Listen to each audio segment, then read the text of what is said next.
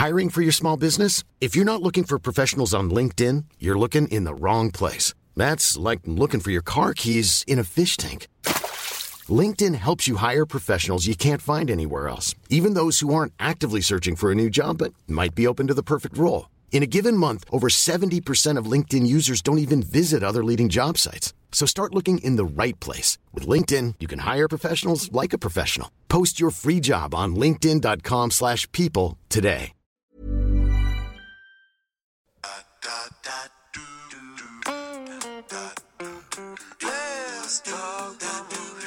Oh, yeah.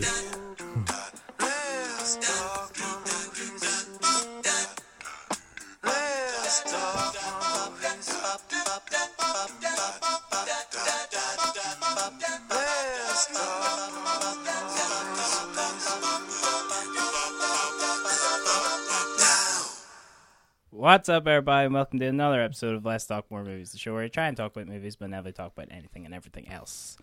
I am your host, Michael Breslin. To my left is... Sean Cole. And to my right... Calm Hearn. Oh, he back, baby. Oh, he back.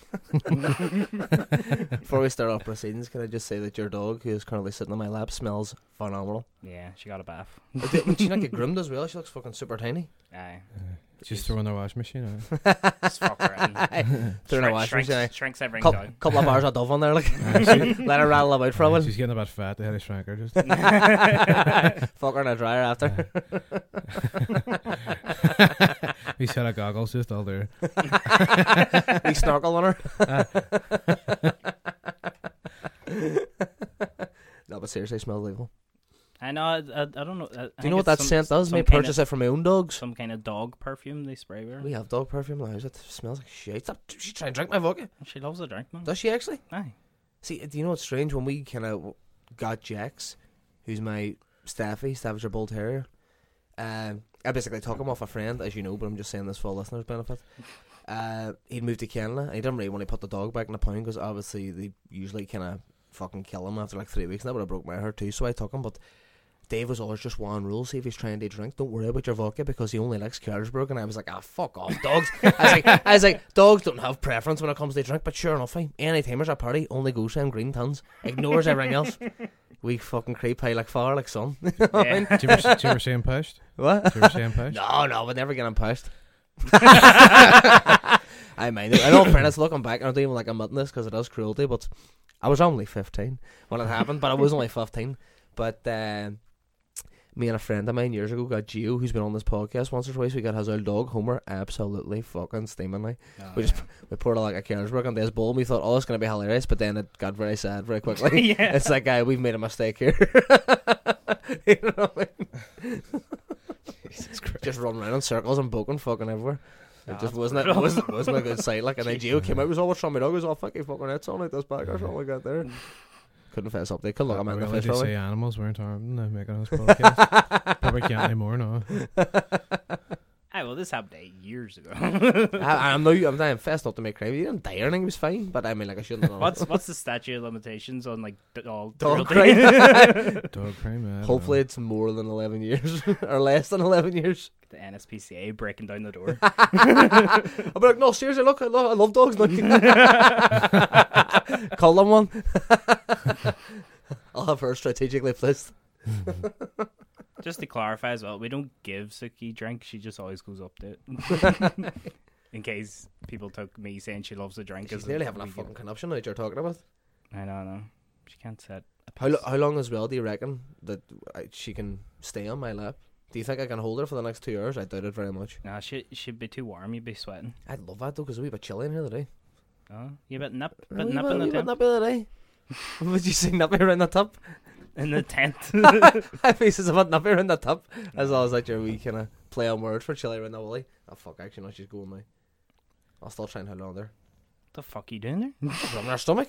Dogs love this. It's a bit low for the But stomach. low. That's her stomach there. That's her fucking chest. Jesus Christ! Now I'm fucking filling up dogs. Now I'm getting them blocked. I'm filling them up. Classic Sean Coyle.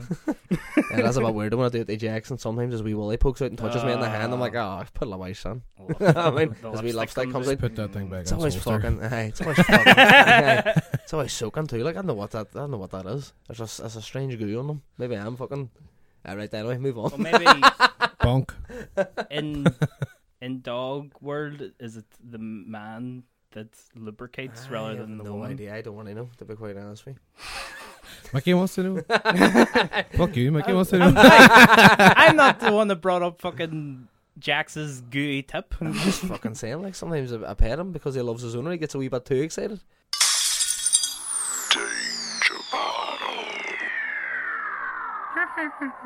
It never works. I always just feel like there should be like a wee like Joker laugh at the end. Or Speak something. to Ryan McGarrigle, you can fucking put it on there for you. Nah, he's dead to me. Actually, Ryan's up this weekend too, and I was all, should we get him on the podcast? He's been on ages. And Mickey was quite sceptical about this. He doesn't have a good track record in the podcast. He's a pretty fucking horrendous track record, in fairness. So last time they did not fucking kick a lead and we lost like an hour of footage, or not footage, an hour of recording. Oh, was that him? Oh, was that him, eh? As if you haven't been seething about it for months. Anyway, Danger Bottle is every week we get a bottle of booze, normally around £5, although I think that rule has gone out the window pretty much. Yeah, well, we discussed that last week about how we think we've kind of... We've tapped all the £5 bottles. We've in purchased Derry. every £5 bottle there is. So, I mean, like, we are just going to have to fucking start spending a wee bit more now. Was it really, like, when we first kind of implemented that £5 rule, was it just to kind of save us money? I don't know. No, I think the essence of a Danger Bottle is it's supposed to be It has to be booze, cheap. like. Cheap and shit. And I did warn you at the very start, though, that this would happen. I told you the day would come, and it's fucking happened way quicker than I was expecting. Well, a year in, like. Yeah, well, still. I still thought we could have rode the lightning for at least you two. need to start hitting you need to start going online, search for exotic. Or just stop. But alcohol online isn't cheaper. It's more expensive. What we should do is just stop Bullshit. going to Tesco all the time. Maybe take a wee trip down to Asda. We Ooh. field trip down to Strabane. they deliver. So Oh, sort of I I thing. know I've gotten a couple from Mazda. Well, you need to get online and fucking see what they got to offer. See if they've got a couple of £5 wonders on there. Right, then Heron. Yes. you got Danger Bottle this week. aye. Well, it's nothing particularly exotic. I think it's pretty exotic. Because you don't drink. It's quite fancy. Captain Morgan's a Coke. Yes. It's definitely not a £5 job, but Well, Shan brought a few weeks ago Dark Captain Morgan's. Do you know what? Fair play there. It was actually Lita's cousin bought me like a litre bottle of Dark Captain Morgan's for my birthday. I think I mentioned this in the last podcast. And I was delighted because I think that's like fucking, it's over £20 a bottle or something like that. But it's absolutely fucking leaping. I cannot drink dark rum, so I'm more likely just That's going to give it to you. Sweet. it's lovely. Do I you know, like it? I fucking love it. Yeah, you can share it between yourselves. It is the fucking game changer of Dark dark rum. Not as much spiced as that, but say, I hate this phrase when we use it anyway. First word problem. Fuck. I've been out getting pissed the last 2 nights. It's fucking Mickey's birthday night. I have to go out and get pissed again. Fuck's sake. But your body's dying. You're essentially saturated in drink.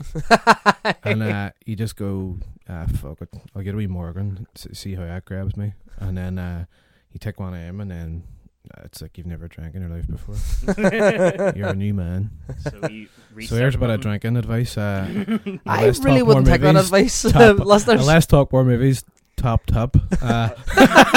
on your third night on the track. on your third night on the fucking trot, have a wee rum and Coke. A wee bit of fucking squeezed lime on there as well. I'm not sure how above board this is, like, because essentially what he's saying is, see, when your body's essentially fucked, just get stuck on that dark rum. It's the last sip saloon, like. But what do you call it?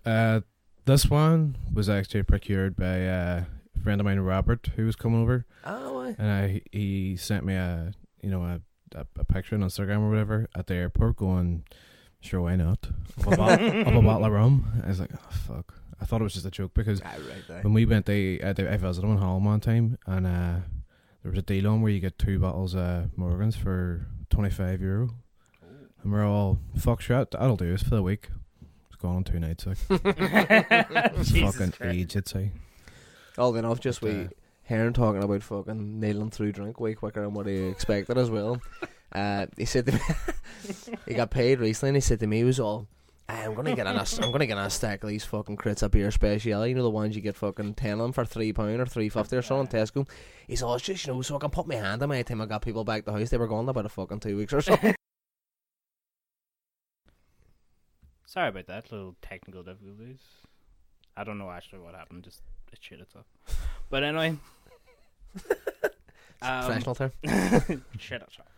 But yeah, but have you ever tried that of like, oh, you have a wee emergency bottle of vodka, or Never works. For a while I had like an emergency bottle of Jameson just for like, I don't know, just to drink out of it. It's like, what does an emergency bottle even fucking mean? Like, but you always just fucking break on that, like, and it just never happens. But I love that too, because I've always said the fucking lead time, we know the way we've got the press that we put all the drinking and stuff like that. Usually it's whatever's laying out there, it's just like my vodka and maybe a wee bottle of wine that she's drinking or something. But I've always says, no, I kind of want a wee selection, so if you had visitors around the house, you can make a wee cocktail or something like that. Never fucking works. I mind at Christmas, about 6 weeks before Christmas, I started building up all the drink. So I was just buying all wee cheap bottles of fucking this, that, and everything from Tesco, Sainsbury's, whatever fucking supermarket I was in. And I might even bought this bottle of Avocat, that Dutch custard liqueur. That's Fucking jiving, absolutely disgusting. But I thought to myself, the amount of drink I've got there, happy days, this will do us through Christmas. I might even be able to start a wee collection going down the year. It's gone in 4 days. You know what I mean? It's fucking gone straight away, like, shocking. Jesus. Hey. You know what the best thing is? I think I had about 3 people around over Christmas. Including you and Lita. The dogs. Yeah, so we have our rum and cokes. Oh, forward fuck. here. Sorry, I didn't even see it there. Lovely stuff. Cheers, gentlemen. Cheers. Cheers. Oh, we Lovely to actually be here. cheersing. Lovely to be here. Excellent. Lovely. I'm grabbing that dog again, sorry. I didn't make a quick move there. That was pretty good. I was got practice at home. I too have a bastard of a dog. She's not a. Nah, she's lovely. Am I joking? Is that like spiced rum Does. stuff? All right, I was expecting just rum. Oh. Fair enough. Hardcore rum drinker, you know, these days, Mickey? After I had those 2 glasses of dark rum. Well, they were there. fucking 2 of the biggest glasses I ever seen, because I left here and that ball was nearly full. No, Chad, Nah, you it's fucking half Chad, empty now. you fucking always do this here. You say like, "Oh, leave that vodka there." There's like maybe like a drink's worth of vodka. Then you come back, and be all, "I left most of the bottle of vodka." Did here, I not didn't say before I left this house, do not touch that vodka? Or try Aye, that rum? And I said to you, "This is a pirate household. We drink what's left." I thought you were taking a hand. Nope.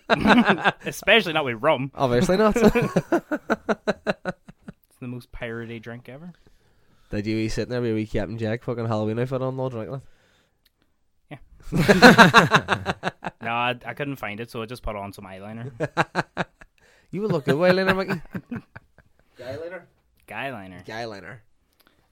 Okay, so what have we watched this week, folks? Who wants to go first? I don't mind. We both looked at Heron. Like, I know. Calm Heron. It's first time back there. Like. I've watched quite a bit this week. I'm trying to pick which. What was your favourite? And what was your least favourite? You look so awkward with that. I'm holding her like a fucking Kalashnikov here. Like, I actually am. I watched Point Blank. Oh, yes. John Berman. Aye, but it was really annoying because it's obviously Payback's a remake of it, Aye. and I knew everything was going to happen. Aye. It's fucking dead annoying. That there will be up in my top 20 because we actually talked about it there. Mine. It must have been a good few weeks ago now. Aye. What's it about again?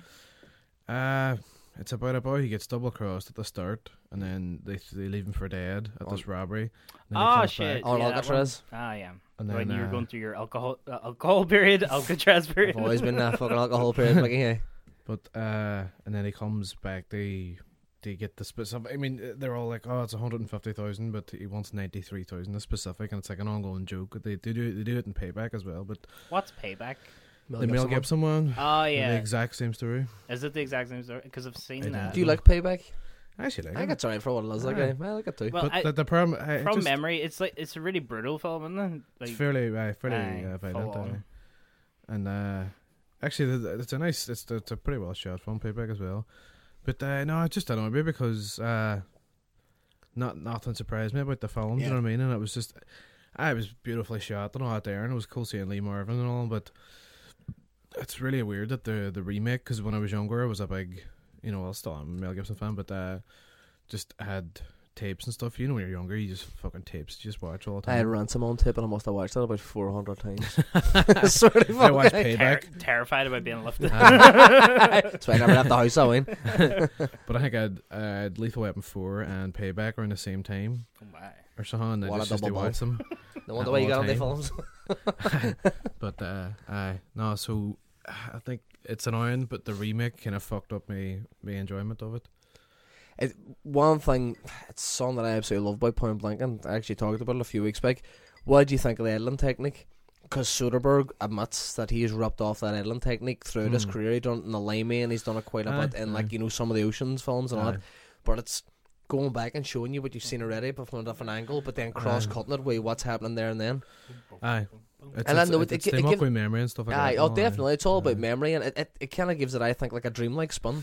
It was- Because aye. they're saying about Walker in it, and it's a theory, and it's kind of like a well-accepted theory that, and it's one of those ones that you've heard this so many times, you can know the whole text of everything, but that's actually Walker's dying dream, because they kind of allude to the fact that when you first see Walker after getting fucking done in and left for dead at Alcatraz, Aye. he's on the boat, and you hear the announcer saying that how it's impossible to escape from Alcatraz, and it's almost like they're kind of subtly alluding to the fact that, well, how the fuck did he get off there, you know what I mean? And he's like a force of nature more than anything, you know what I mean?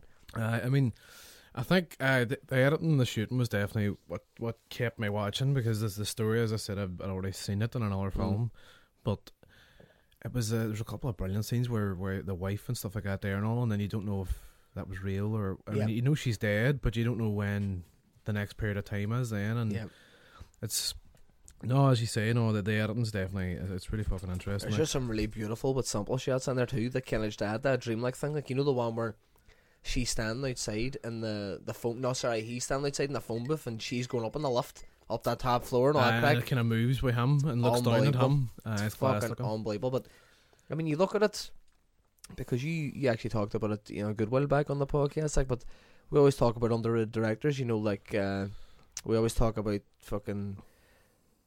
His name's completely left me now that I'm saying that. Richard Donner. We always talk about Richard Donner, and then I've talked about Hal Ashby a couple of times about, you know, these directors who aren't really that appreciated or that well known. But John Berman, you know what I mean? Amazing, He's done Deliverance. Aye. He obviously, now the reason that his career kind of shit itself about is because unfortunately he had the misfortune of choosing The Exorcist 2, The Heretic, and that was a piece of shit. Like, but I mean, or not, you got Point Blank. You've got Deliverance. You've got what do you call the one that's actually now a cult classic, but it's more known for Sean Connery essentially Connery, being where he dressed in a big is- red nappy, Zardong or something like that. There starts with a Z, and Aye, he's got a big magnum and a big Aye. fucking red set on eggs. Aye, because I sent you a picture one night being Aye, all, oh, sausage on here. But he actually has a really good back catalogue. Plus, he lives in Ireland. Well, in his 80s now, like, but he lives down south somewhere. Definitely go down and get a fucking carry with him. Chat to him about his films. Get him on the cast. Sure he would do it. What the fuck? But any other thoughts on Point Blank? I think it's a fairly ADB film. Like, there's not great context to be taken out of it and stuff like that there, but Like, narrative-wise, it's as simple as it comes. Like, it's your standard revenge thriller, like, but it's just elevated because of the made very well and all, but director, it's sort of directorial choices. context-wise and stuff like that there, it's not. So usually when I like films that are dead simple, but their setting is for some reason, or you've got some political reason, or why did they set it in the Deep South or something like that there? Why did they say, you know, like, for example, Oh Brother Where Art Thou, how many fucking adaptations has there been of Homer's Odyssey? And I was like, oh fuck, another one. And I didn't watch it for ages. But obviously that has a context, because the whole metaphor that even Joyce took from is that man's journey home. It's like the standard thing that you have as a human being to go through your day and get home to your family. And they said it in the Deep South because it was through inequality and black people didn't have the same rights as white and all this kind of thing. And there was sort of like a bigger context to be set there, and they used it for obviously satire in it. But we Point Blank, okay, I did like it and enjoyable, but I don't know if I'll be going back to it, to be honest. Nah? No. I just really liked a lot of the techniques. I think that's something that's always stuck on me, but you're exactly right. I think it is a very simple film, you know what I mean? Aye. I mean, like, it's one of those sort of fucking dime store novels that's, it's just, going from A to B, you know, will he get his revenge? And essentially, it's just a revenge thriller. But Aye. I love it. I mean, it was very influential to me in the sort of stuff that I want to do. Aye. No, I mean, no, I'm completely with you on the editing stuff and all the Soderbergh stuff and all that there, but aye. Maybe I'll tell you about something that I did. Like, I watched that Bridge over the River Kwai. Oh, that's right. They were talking about that during the week. One of the best films I've seen in a long time. You kind of just go, where the fuck has this? It's probably just money reasons, really. Yeah. Like, but that is golden era cinema where things are built. You have 300 extras, and then that's how the fucking things are made. Proper shit, say. Aye, and it's like, it's a style of filmmaking. You just don't, you see 300 people running across a battlefield or something, like in Dr. Zhivago. It's another David Lean film, and you go, right, happy days. Nowadays, about 6 meters in, everything past that 6 meter point would be made by computers. But now, back then it was just fucking extras and the fucking snow and running, and it's just a great film. And I think the thing about the River Kwai was interesting is that it's showing you kind of every side of a soldier. Yeah. There's the one who kind of does it because he thinks it's an easy lifestyle, but then he gets caught up into the real essence of being a soldier. There's one soldier that is almost too by the rules, played by Alec Guinness. They see, like, he sticks to the etiquette of, rules of engagement stuff too much, to the point that it actually to his detriment. Yep. There's the extremist, which is the I can't remember that actor's name. the captain. Fuck. Well, there's two extremists. There's the guy that runs the camp where the British soldiers are kept, and then there's the British extremist who's an explosion expert and stuff like this here. And then it shows you the young soldier too and all. But it's interesting seeing how all four of those kind of collide and the story that comes out of it. Because I thought it was just going to be like Dam Busters or Guns and Navarone or something like that. Force 10 in Navarone, the Harrison Ford one, and all that there. And I just thought it was going to be something like that.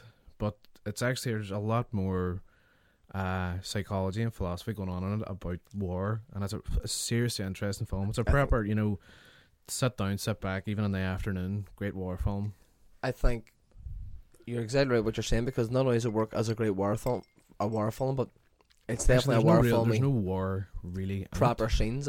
It's set during a war and it's about a war, but definitely about the exploration of what war can do to someone's psyche. And there was a film that I actually talked about a few weeks back, which is completely unrelated, but it was You Ever See Remains of the Day with Anthony Hopkins, Emma Thompson. But that for me is a deconstruction of the stuff up her lip and stuff like that. And I think Alec Guinness's character, that's the exact same. That deconstruction of stuff up her lip and doing stuff because you're duty, but like you said, to your detriment. And like how even when he's behind enemy lines and stuff like that, he's still that committed. Yeah, you know what I mean. It's incredible to watch. Alec Guinness as well just sells it so fucking well. Like, but it just shows what sort of psychosis or obsessive sort of psychosis war can bring on about doing your duty and how it affects you really. And you have to think. Then I always think with a film like that, and when a character's that engaging, what happens after the credits stop rolling? What happens when a character like that goes back home? They're not going to be the same. Like, you know what I mean? And it's like fucking. I think the main thing is that it's taken one point. Each character represents a different point, but it's exploring them until they all come apart at the seams. Yep. And it's exploring the ironies and the contradictions and all that there and all. And the same thing happens with Zhivago too. And he just has. And the great thing about the length of all his sorts of films is he really has the length and the time to not rush it and really explore some really sophisticated character work. It's brilliant. Like, I think as well that he probably got free reign because he was David Lean, and he was constantly just pumping out classics, because he has to be one of the biggest purveyors of just having his film slapped massive class. I don't really think so. You got Lawrence Arabia, you got Dr. Zhivago, you've got Bridge over the River Kwai, Brief Encounter. You know what I mean? Brief Encounter, which is Brief Encounter is a lot earlier and it's a lot more small scale, but it's still phenomenal.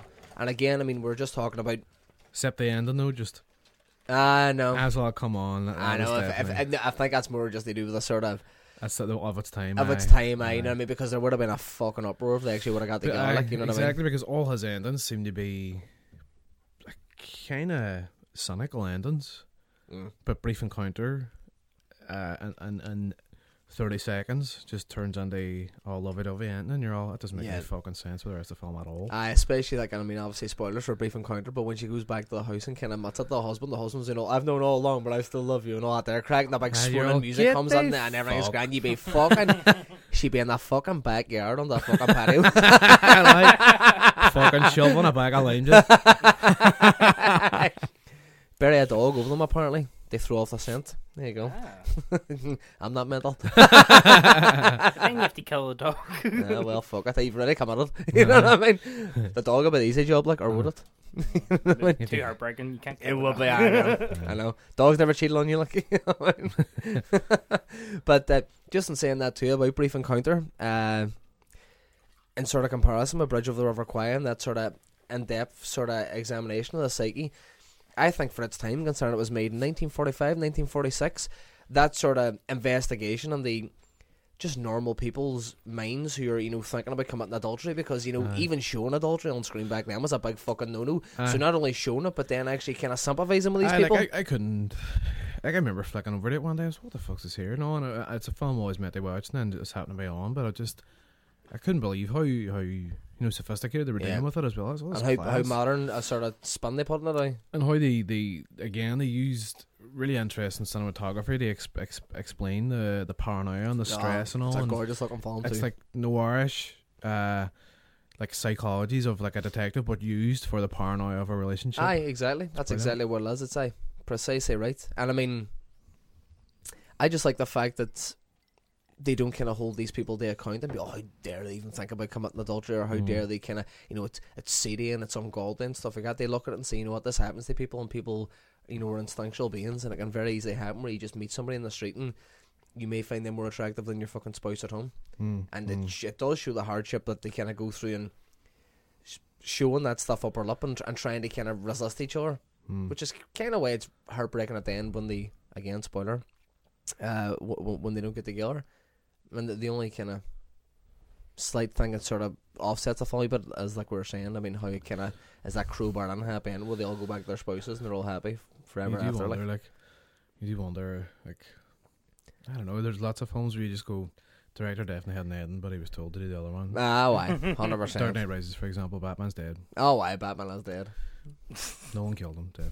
If I ever meet Nolan, I'll be all, I know he's dead. I guarantee as well. That's just Alfred going through dementia or something. I guarantee too. You fucking see having they shoot that scene, I must have broke Nolan's heart type. Aye. Just that they come and just be all, he's dead. I know he's dead. See you after, Chris. Yeah, it's just Chris Nolan. After the fucking credits rolls, Chris Nolan sitting staring on that camera. He's fucking dead. I killed him, right? Aye. He did. That was just Christian Bale having lunch, and they just whacked the camera on him. I know, man. iPhone 4 does. Just get it. Yeah, we got it there. You got on frame, eh? What's a lighting like? Then he fucking has no. Christopher, what are you doing? I know. Me and you are done professionally, man. That's what you get when you work with fucking actors.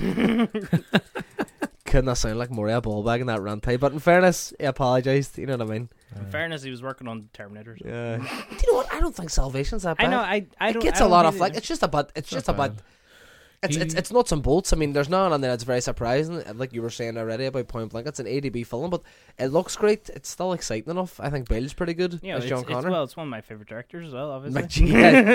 But I actually think that Christian Bale makes the best John Connor out of all the fucking incarnations team, because it's that's the film where you see John Connor and John Connor.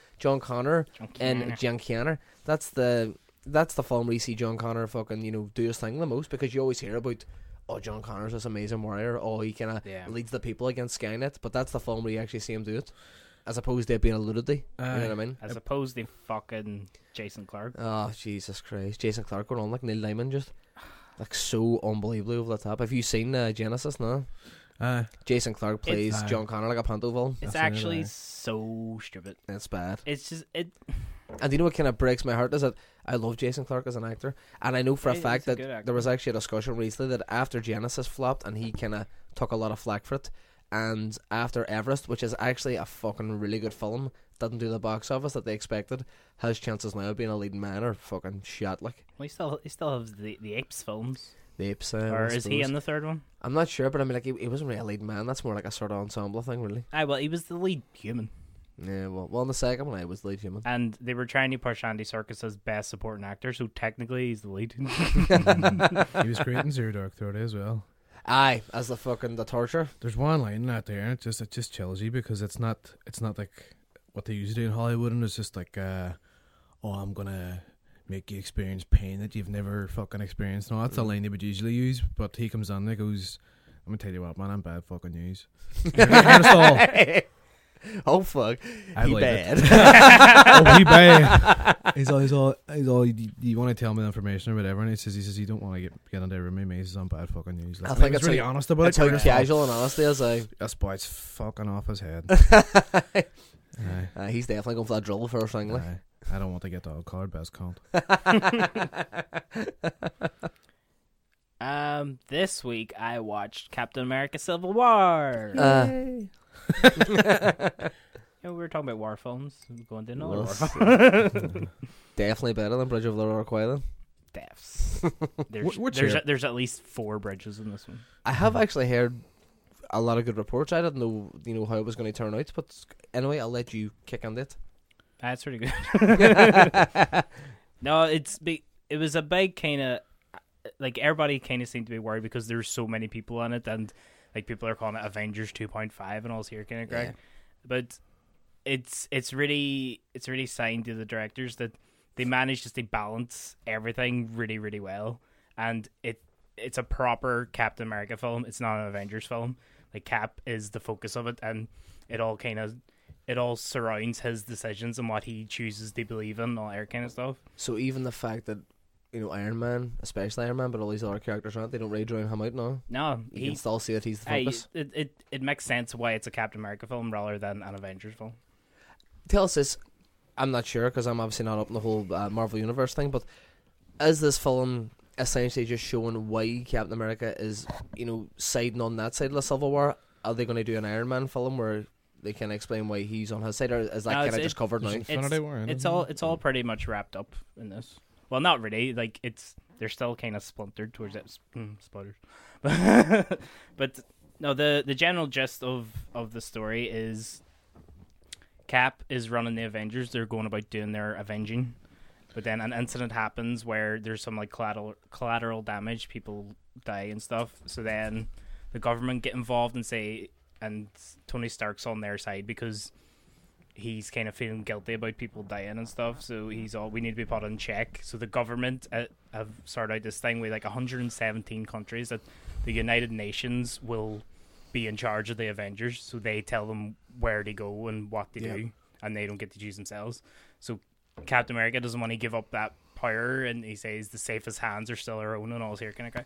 So that's just the two sides of it. But then Bucky, aka the Wiki Soldier, You see the Wicked Witch? Fuck me. the Winter Soldier, he gets involved because obviously he's done some bad things, and Cap's trying to protect him. But then Tony Stark wants to bring him in because he's on the government side. Yeah. So that's pretty much where the whole conflict comes from. But it's comparing it to something like Batman vs Superman, which they're ultimately going to get compared to because it's just two superheroes going up against each other. With that air, it feels like they were rushing into it. They're just trying to basically kickstart their universe and say, okay, two big superheroes, go fight. But with this here, it feels like it's been earned because you've had so many films before, and I think this is the whole shared cinematic universe really coming into play, and you already have so much backstory for all these characters. You understand their relationships without it having to be explained to you over and over again. Yeah. And it feels like that this is what would happen given what's happened previously, and it feels really organic and it feels true rather than they're just forcing this conflict, you know what I mean? So it feels like that's actually what would happen rather than Batman Superman. They just fight to fight, you know. Yeah. And you can throw as much flack as you want at, you know, superhero films and stuff like that, but I do think that that's one thing that Marvel have done very, very well, is making it feel organic and not ramming relationships or exposition down people's throats.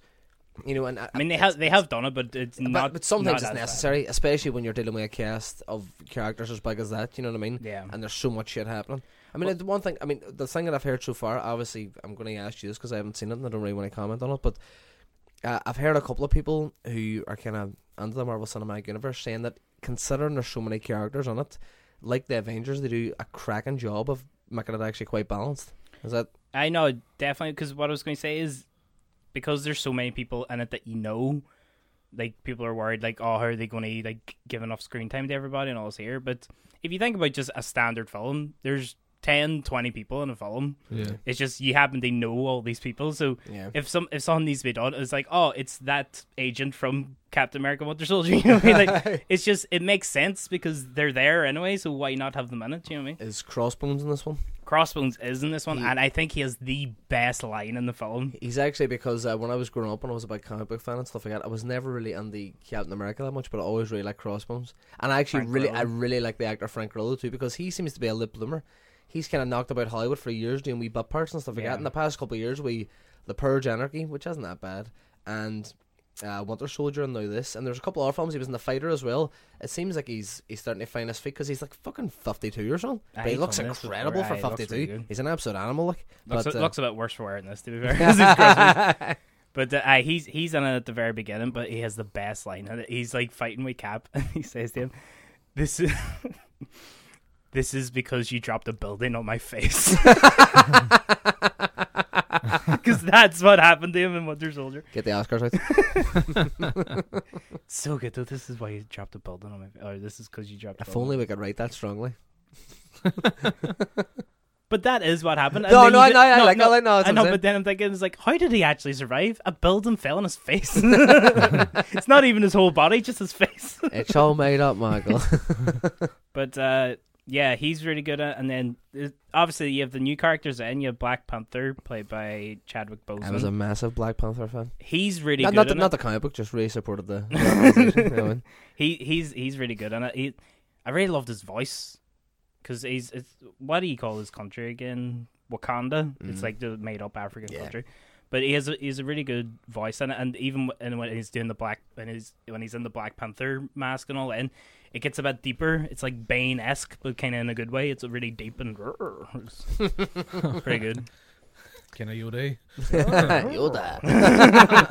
Yoda meets Bane. Boda. Yane. But he's really good in it, and it's a good kind of origin, not origin for him, because you know him now, and now he's going to get his own film, obviously. But Spider-Man obviously is in it as lovely well. took a word to my mouth. I've heard a lot of people shit themselves about Spider-Man's. It's essentially a cameo, isn't it?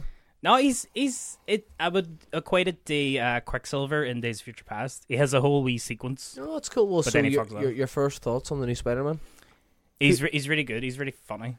See, that's one thing I think that they failed on with the previous Spider-Mans. I think they failed on it with Andrew Garfield. They kind of nailed it with Tobey Maguire for a while, but then they focused on making him a lot darker, especially in the third one, which we won't talk about. But Yeah. Spider-Man actually is supposed to be like just as funny as Deadpool, but like obviously not Right. R-rated. You know what I mean? He's supposed to be quipping and stuff like that, and he's supposed to have all these jokes. And they tried to do it with Andrew Garfield in the first one of the reboot, and he didn't come off as funny. He just came off as a smarmy bastard. I thought, I anyway, me like him. personally, I thought that. It's like my only weakness, tiny knives. See, that was the only time I laughed, but I know that's probably the funniest bit where he is quipping and all that there.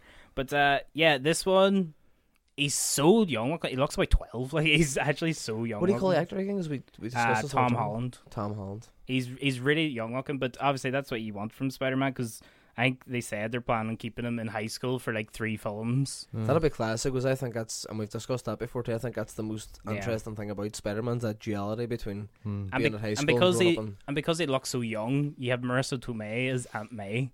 Jesus. I Marissa Tomei's still really hot, like. know, it's like they make that, like Tony Stark makes that joke. He's like, "Oh, I'm just going to go talk to your strangely attractive aunt." But so she's in it. Oh yeah, Right? she's in it. Yeah, because Jesus, they might just squeeze a shitload on it. Mm. I know, like, everyone's in it. Like, name somebody, they're in it. But you could pick apart, like, so why do they need to go get Spider-Man at this Yeah. point, kind of? But you could say that about Ant-Man as well, because they go get Ant-Man at a certain Is point. that man on it too? Aye, Ant-Man. Paul Ant-Man. runs on it as well. Aye. Jesus I seen the Christ. sequence. I was watching Graham Norton on it and seen the When he his first meets Cap. sequence. When he first meets Cap, he's like, "Oh my god, Captain America!" He's really excited to meet him. Paul Rudd was saying he was actually like that in real life. He walked on set and he was just like, 'cause he just said it was mental. And when Captain America was like fucking, somebody grabbed the shield because they went to take a piss or something, and then fucking Paul Rudd was like, "Can I have a wee go with the shield?" Just But everybody's in there. Hawkeye's in there. Black Widow. From this film as well, it made me it cemented that I really like Jeremy Renner in the Avengers, because like everybody kind of shits on him, like, oh, Hawkeye's about shit, or he's like in the background and all. But I think he's found his place in this, that he is the background guy, but he because he's part of the original Avengers and he knows all the main characters so well, that he can be the guy that gives the big talk and says like, you're wrong, wise up, and all. Like, he obviously doesn't say it's written better than that, actually.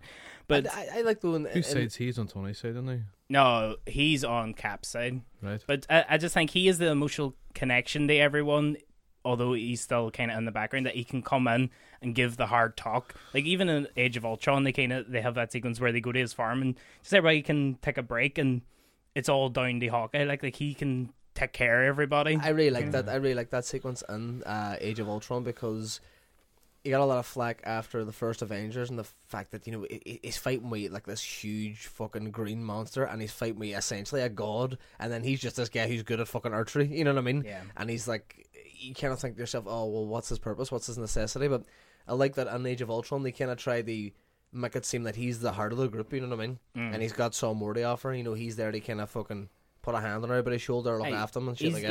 He's nearly kind of like taken over from like Agent Coulson in the first Avengers. Like, he can kind of unite them all. Yeah. Also, are like fucking Hulk and Thor on there too? Or No, I thought because the Hulk's in the next Thor film, and they actually make a thing of a reason why the Avengers need to be put on check as well. Is like, you have a god and a monster run about, and you don't know where they are. You know, what I mean, they say like, "Where's Hulk and Thor?" Because I mean, technically as well, and I like that because they've always looked at it in the sort of, well, as realistic as you can be for, you know, like a superhero film, but they've always stressed the fact that if it came down to it, Thor and Hulk are by far the most powerful. Yeah, by far the most powerful. And I think that's why they're kind of teaming them up and keeping them away from it. aye. Because they could fucking change the fucking game plan no matter We're what. fucking putting a line on each other on the first one as well.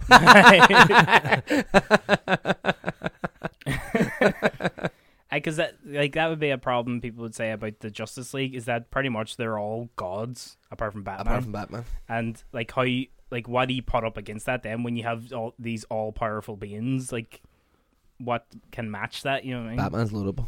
That's all that matters. That's the weird thing. Batman does That's what you always. put up against it. Fuck Well, loads I of mean, like, money. it's the Truck same- loads of stuff. It's the same as well, sure. I mean, and they kind of make that joke. I think it's in the first Avengers. It's the fact that Captain America's, you know, kind of biologically enhanced, and then you've got the fact, you know, Thor's a god, the Hulk's biologically enhanced by whatever the gamma rays or whatever. But Batman, he's really mented, and you know, he's got all this technology and stuff like that. But Tony Stark's the same. Tony Stark is one of the few of the Avengers, probably bar Hawkeye and Black her, Widow. Black Widow, that doesn't have any actual superpowers. It's just he's mented, and they made a really fucking class suit that essentially gives him a superpower. You know what I mean? But He's a genius as well. it's genius. I mean, that's Bruce Wayne's dozy. He's just rich. nice sample. Like, he never done anything with himself. Fucking sample. Although, in saying about Hulk and Thor's like the only gods, like Vision now is pretty much godlike. As Vision on as well. Vision's in there. Vision's quite interesting because I think it's a departure from the comics in a way, but I just really like Paul Bettany.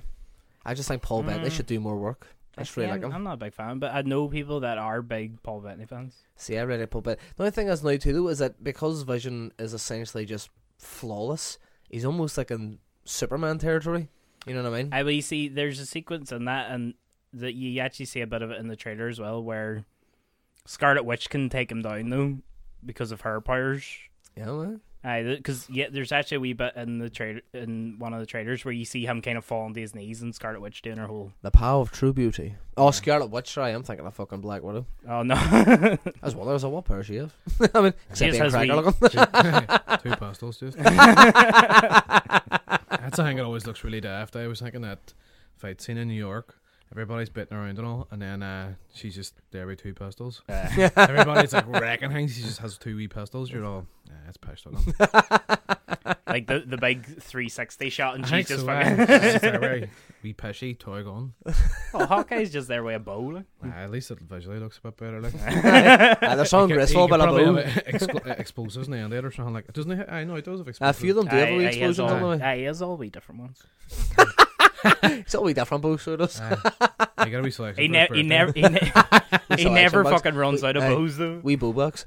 No, he runs out of bows. Aye, in at the one Avengers. point. And the second one was it? Siggy, down, get down. Just pull her down. I That's just right, pull nice, it great there. Yeah, she's gonna.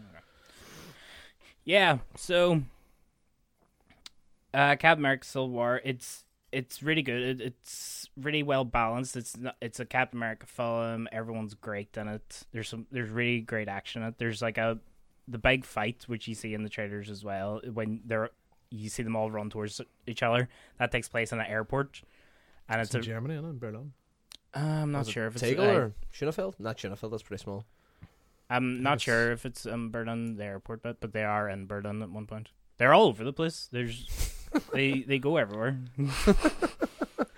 But it's a really great sequence, and it's once again like it's really well balanced. Like you see everybody kind of do their thing, and you're never lost in the action. Like you know where you are at all times. Couple more things. What the fuck is Siggy doing? She's fucking outside there, so they get her hair in a big toe with, seems it. There's Captain America can run really well. Him and Winter Soldier have their running down to a T. He's a fair sprinter. There's everything's like parallel. It's really all straight and military. It's very nice to watch. I just watched 2 hours up. But Teaching the Rocket Baywatch one though. no, because I think I seen Bradley Cooper or maybe it was Will Smith on a talk show, and they were talking about they had to learn how to movie run. Because you just run normally, you just look like you're flailing about.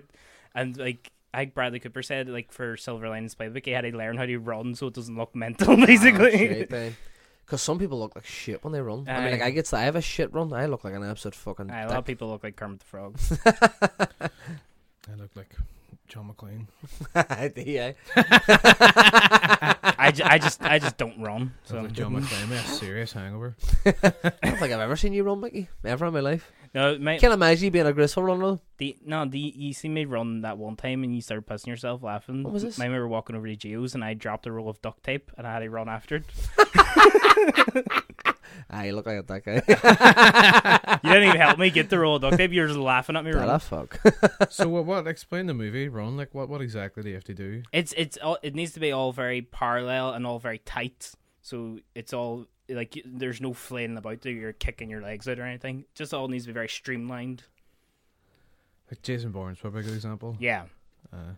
Or even Or just Bond as well. Daniel Craig Yeah. in that fucking sequence in Skyfall. It's a pretty fucking neat looking run. Yeah. He's got it nailed Yeah. down. Gotta Do you keep think- it tight. Do you think they've got a guy for those sort of fucking films who teaches them how to action run? There Definitely. definitely is a guy. Like, let me tell you something, we're fucking must not tricking here. Hey? We should be on that sort of shit there, teaching people how to run.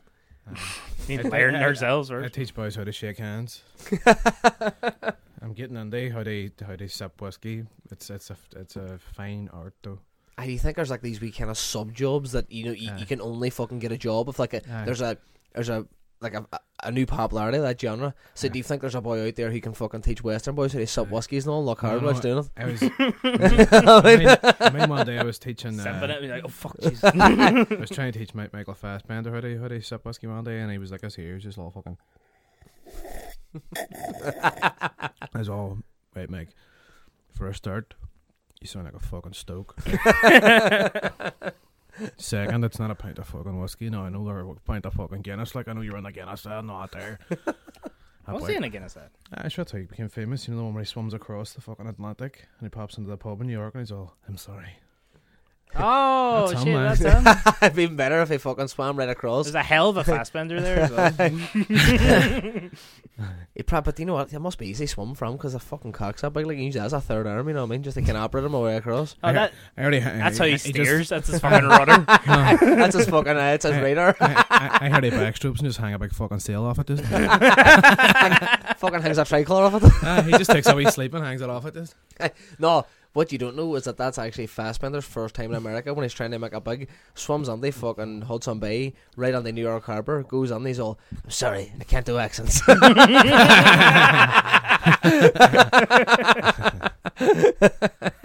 Just getting that out there early, like, you know what I mean? If you want to try and make me a superstar. Final thing on Civil War is there's a bit in it right near the beginning where they de-age Tony Stark, so they make him about like 18 or 20 or something, and it actually looks fucking amazing. Really? Why do they do that?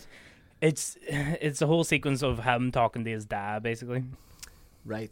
Because So they de-age his- fucking his what do you call mind? your boy from? It's Dominic Cooper on this. No, from Mad Men, John Slattery. Oh, is he the older one? Aye, That's right, he's still the older one. He's the older John Stanley. Stark. I'm Sterling. No, they de-age his face so he looks about 20. Right? Why? And does it actually look like Robert Downey Jr. when he was that age? It's like a flashback in this thing. Ah. They're not de-aging him in the film. It's like a shot. They make it Robert Downey Jr. look like he did when he was 20. Right. So it's. What are you when- not when- getting about this? Probably your terrible command of the English language. No, I took it. So Have you seen Captain America: Winter Soldier? right, it just No, it just answer me. Is no, it answer when that. he's 18, so that his dad's still alive?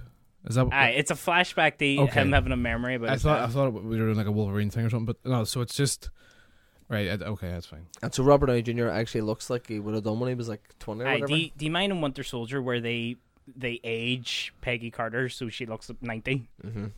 It's that same technology but in reverse. What did you think about that in Winter Soldier? I think sometimes it looked good, but then other times you could see the seams and I thought sometimes was it a looked bit a bit dodgy. bogging. Like I think it's like that sort of thing that this is what a really really old person looks like. But like I've never seen an old person look like that before. You know what I mean? I've never seen an old well, person. she's supposed to be like 90 Aye, or but something. I've never seen even someone in their 90s look that old. I think that's the sort of. It's the sort of idea that people have. It's like, oh, when you're 90, you look like that, but you don't. Nobody looks that old. You know what I mean? I mean, she looked about fucking 2000. But You don't look like you're hanging together like a dog's ball bag. but obviously the technology has advanced since then, and it's actually seamless. Like there's a couple of wee bits where you're because I was trying to look like how the fuck are they doing this kind of thing. But there's a couple of wee bits where it might look you're kind of getting near the like uncanny valley kind of territory. Yeah. But it looks amazing. I was so impressed. It just looked they could just do young Robert Downey Jr. films now. Like, it's insane how good it looked like. See, it's technology's coming back, man. Technology's coming back. What a fucking nonsense phrase. Sorry, technology's getting better is what I meant to say. Technology's coming back. We sacked it there for 10 years. I will let go there for a while. Oh, it's like Do you not realise the past 20 years been nothing but practical effects? Mind and Ant-Man as well. They Technology's coming back. Mind and Ant-Man as well. They de-aged Michael Douglas. That was really good. That was good. Aye, it's even better than that. Yeah. De-age. Aye, just say made look younger. DH is good, but it just sounds strange. I think that's what through here.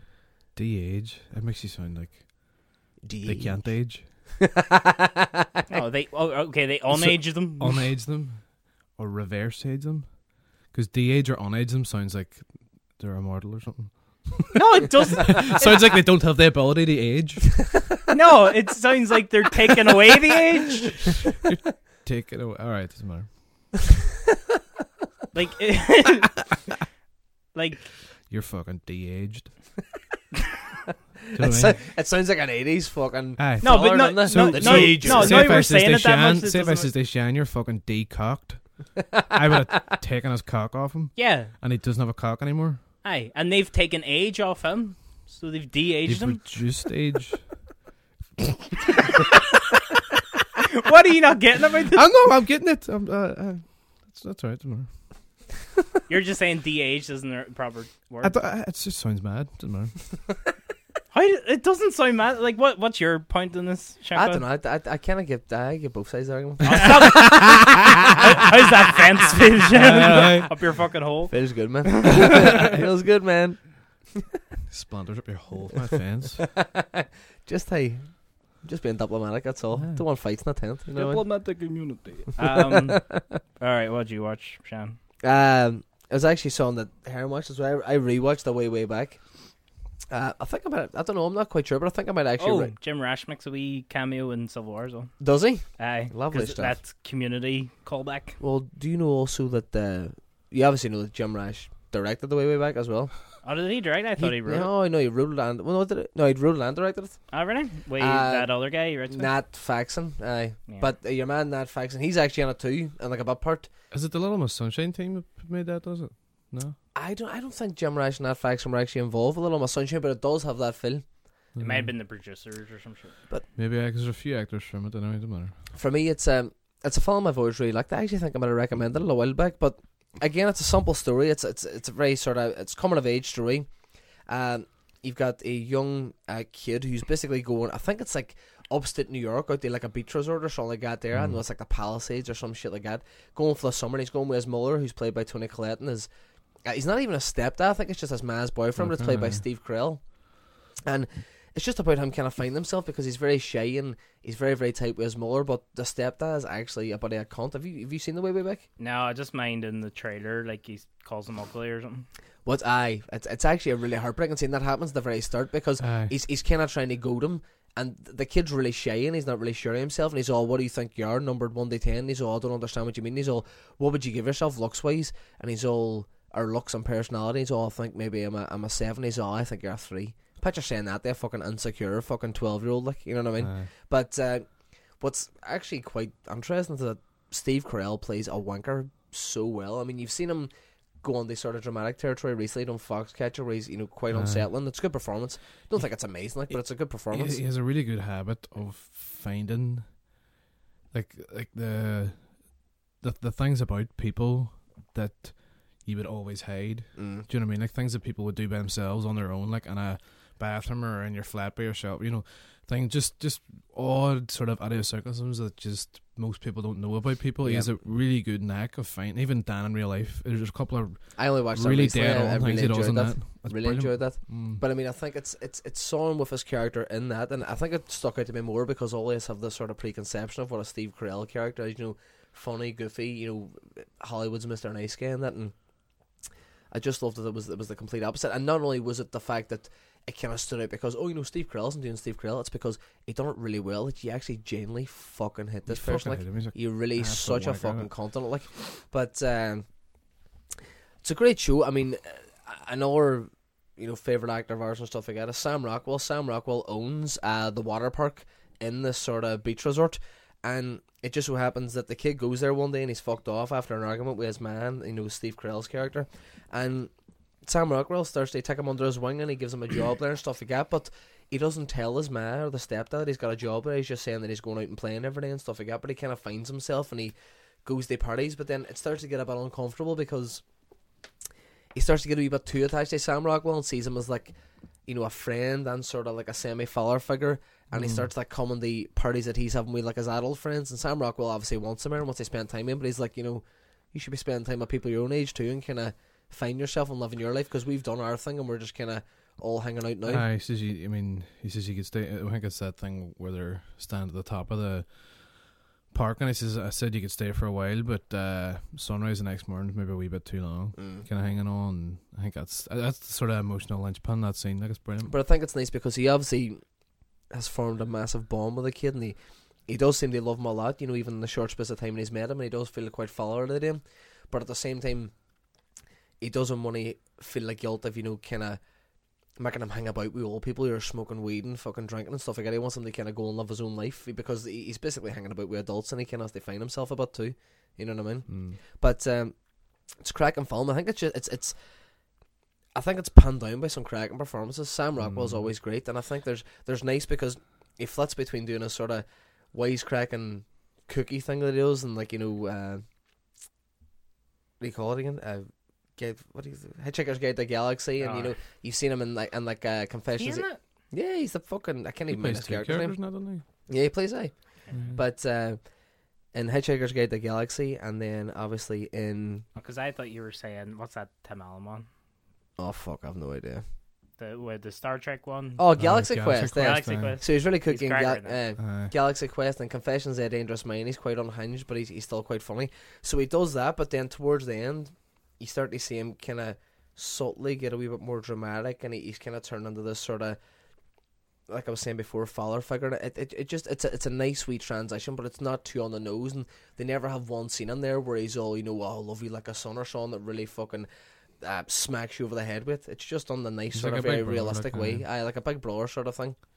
But there's a cracking exchange towards the end, which I won't spoil, but it's the first time that Sam Rockwell's character meets Steve Carell's character, and it's just fucking brilliant. I'm not going to spoil it, but because you've grown to love the relationship between Sam Rockwell and the kid, and because you've grown to hate. He compares Steve Carell to his own father Yeah. a wee bit, and just the exchange is cool. It's subtle, but it's good. It's very subtle, and again, but I think it's just down to the strength of the writing by Nat Faxon and Jim Rash that they get real people and they get how these relationships work, and they understand that it doesn't in these sort of twisted relationships between stepdads and young people and these sort of big brother figures. You're not going to. I'm Sandra, and I'm just the professional your small business was looking for. But you didn't hire me because you didn't use LinkedIn Jobs. LinkedIn has professionals you can't find anywhere else, including those who aren't actively looking for a new job, but might be open to the perfect role, like me. In a given month, over 70% of LinkedIn users don't visit other leading job sites. So if you're not looking on LinkedIn, you'll miss out on great candidates like Sandra. Start hiring professionals like a professional. Post your free job on linkedin.com/people today. Even when we're on a budget, we still deserve nice things. Quince is a place to scoop up stunning high-end goods for 50 to 80% less than similar brands. They have buttery soft cashmere sweaters starting at $50, luxurious Italian leather bags, and so much more. Plus, Quince only works with factories that use safe, ethical, and responsible manufacturing. Get the high-end goods you'll love without the high price tag with Quince. Go to quince.com/style for free shipping and 365-day returns. Get this big scene stealing thing where there's this big rousing speech or something. It's all Yeah. just about these wee sort of idiosyncrasies and these wee sort of movements and subtleties, and I think they nail it really, really well. Because the thing that really stood out to me in the film, and it's probably my favourite moment, is literally one movement. It's one movement that Sam Rockwell does to Steve Carell, which I won't spoil, but he literally just moves. But because it's done so subtly, and because it's alluding to someone else of like him trying to protect the young boy, it's class. You'll know when you see it. It's towards the end. There's a last shot in the film. I'll not say what it is, but where Tony Collette sort of changes where she is in the car and this kind of thing, and then it's just one of the things you can tell it's green screen just because of her reaction. Yeah. Because like instead of just looking out like you normally would, she sort of like looks around. Aye. As it like looks up to the sky or looks up as if if you're ever in mass or church, when you're younger, you're just looking at the roof. Because nobody do it. She sits in the back and she's just this like she's just look at her. She looks up and she looks over and you're all scream.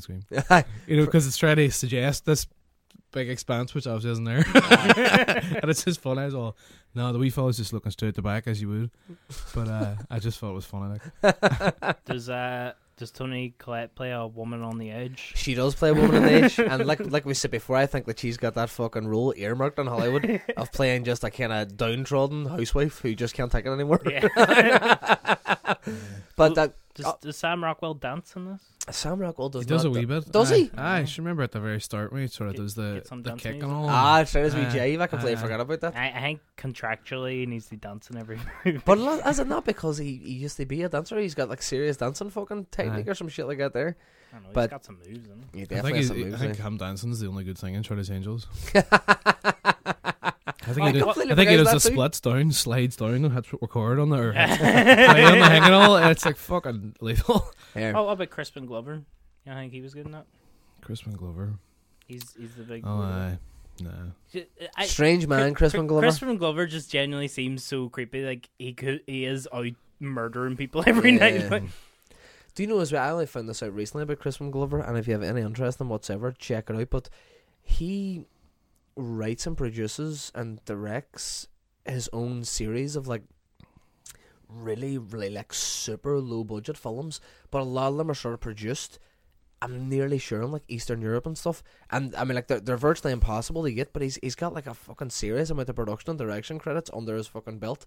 But it all seems shite. Like, I mind him talking about he's done films where like the whole cast they all have Down syndrome or something. He's working like he's really into experimental stuff and stuff like that. But I mean, I'm not. I don't know. To me, fair enough, maybe he does have some artistic merit. I can't really comment because I haven't seen any of his films, but for me, he just seems like a mad bastard. Like a really creepy fucking bastard. Did you ever see that interview when he was on David Letterman and he's wearing like big platform shoes and all, and he kicks and it nearly actually kicks David Letterman, and David Letterman says like, he's never coming on the show again. Like, because if you see him going on, you think it's like an act, you think it's like a bit, like he's trying to be funny, but it's just generally how he goes on. Like, it's super weird. But they sum up. Crispin Glover cove there. we just went on that. We just went on that one. But they sum up way back. Simple coming of age story, but it's really, really feel good. Sam Rockwell, Steve Carell, Toni Collette, all brilliant as always.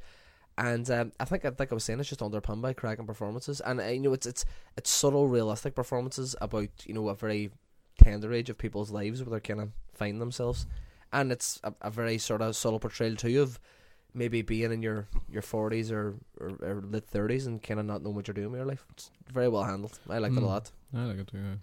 What do you think the cutoff age is in a film for like a coming of age film? Like, can you have a coming of age film when the person's 40?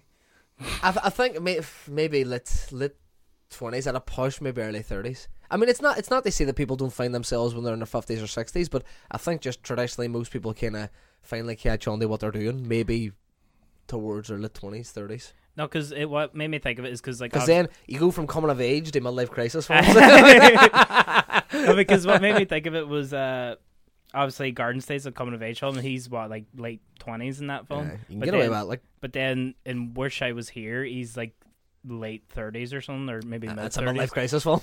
I know, but like he like even said when he did the Kickstarter and all, Zach Braff said like, oh, it's similar tone to Garden State, and he's trying to continue on that tone. But in that film, just Zach Braff's character seems like a dick because he's pursuing his acting career, and it's like, oh, it's my dream, but you realize that everyone around you is supporting you for your dream that isn't working out, so wise the fuck up and get a job. Like, it's that kind of thing.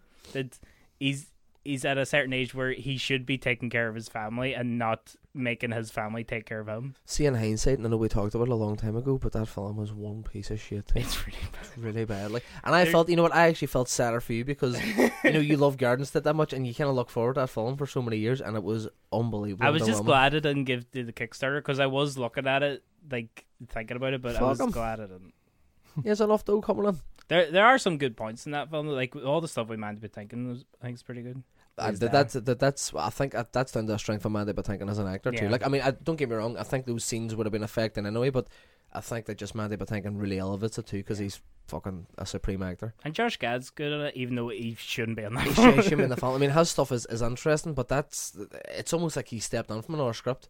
It's like, what's he even doing there? Because he's completely unrelated to the whole narrative. He tried to shoot in this like Comic-Con stuff to like make it relevant so or bad, something. And him sleeping with a girl that he picks up there, and it's like, oh, he's achieved something. Like, that this is development for his character, but you don't give a fuck. But anyway, it's not all about sex either. It's not. It's about the love of. Steve Carell taught us that in 40-Year-Old Virgin. No, wait, that was all about sex. Actually, when you think like he's this kind of weird, not very like well-adjusted person, then don't call someone weird if they're a virgin when they're 40. No, but I'm saying the way they present him in the film, like he doesn't have a lot of friends, and then it all becomes about him having sex. He's just about shaming. That's all. Aye, that's what I'm saying. But the way they present it is like all he needs to do is have sex. I didn't like. Do you know what I didn't like? Right, because I thought I don't know how we got onto this, but yeah, but don't get me wrong. In 40-Year-Old Virgin, I really like that film. I think it's very funny. I think it's it's a nice look at kind of, I suppose, in a very strange way. You're saying like coming of age. He kind of comes of age, but he's like 40 or whatever, in his 40s. just spelled with you. You dirty rascal. But That'd be a great tagline for that film. A coming of age. even Judd don't want to go down that fucking thing. He don't want to go down there, like. But First film, like, is that his first film? I think it might be the first one he directed. Yeah. But because I think he had a lot of production because he produced like Freaks and Geeks and stuff like that before, and Undeclared and He stuff. wrote Cable Guy. That's right, Did he? Cable Guy. There you go. Do you know? I don't I've recently don't rewatched mind- Cable Guy. It's fucking I brilliant. don't mind Cable Guy. I It's, like Cable Guy. I think I haven't watched it. in People years, just, I really think just people weren't ready for it. aye. It's Ahead of its it's a time. highly sophisticated fucking dark satire. Yep. It was just risky for everybody involved, and it I- didn't pay off. But I think it's brilliant. 'Cause I I think think I a lot- think the thing with that though as well is because Jim Carrey, like, that was the highest paid actor ever, like when he got money for that film, so it was such a big financial risk for whoever produced it Yeah. that it was a flop then. I think as well that a lot of obviously by then people have bought on the sort of Jim Carrey shtick and all that crack, but he was always the good guy, and in Cable Guy he's not the good guy whatsoever, and you find that out very quickly. And I don't think people were very comfortable with that. You know what I mean? I think they See, wanted him to be the hero. Another thing too is, I mean, around that time you had a lot of, you had TV, you had Truman Show, you had all these different things. Whereas Cable Guy was just like commenting on a lot of those things, like the dark side of all that, but even darker. Dark Side TV, yeah, or just Aye. kind of. But in a really fucking mental way, how TV can turn people into fucking Aye. sociopaths. Like I was worried about that as a kid because, like, no way, like, he's so mad about TV because he just watched TV when he was a kid. Aye. It's like, that's all I did when I was a kid. And it's like, am I Same going to here. turn out like this? I was definitely an inside Wayne, like. It's a is that a fucking, what do you call it, quote from Not Inside Wayne. no from way back? You were like an inside kid. Oh, was it? I don't know. I I think it might have been. if that was a reference, I did not intend it. But You look like an inside. I think it is. Unintentional. that's a nice. Aye. It's a good line too. I like it. Strong line. Well done, Jim. But what were we saying now? What were we going to? You were going to say something about 40-Year-Old Virgin. The only thing I don't like about that, about 40-Year-Old Virgin, is I think it's the fact that he's supposed to be shy, and then he's not had sex when he's 40, which a lot of people see as very weird. But fuck it, some people don't have sex until some people never have sex. It's not a big deal whatsoever. Spotting the pussy on a pedestal. I hate that word. Like, but then I continue. Not pedestal. You fucking bastard. Too sharp for your son. But I just don't like the fact that they kind of had a crowbar on a wee Truthia's personality that he collected action figures and stuff like that. Because for me, I thought that was very easy. It's like, he's a I was virgin. annoyed that they had to get rid of action figures, to be honest. What? I was annoyed that they had to get rid of all No, the action figures. I was annoyed that they had to get rid of them, but I kind of just griped me that they had to put that on there because why does he? Because the reason I say it is It's that fairly badly observed. Like, I think that it's almost like all people who collect action figures and stuff like that there.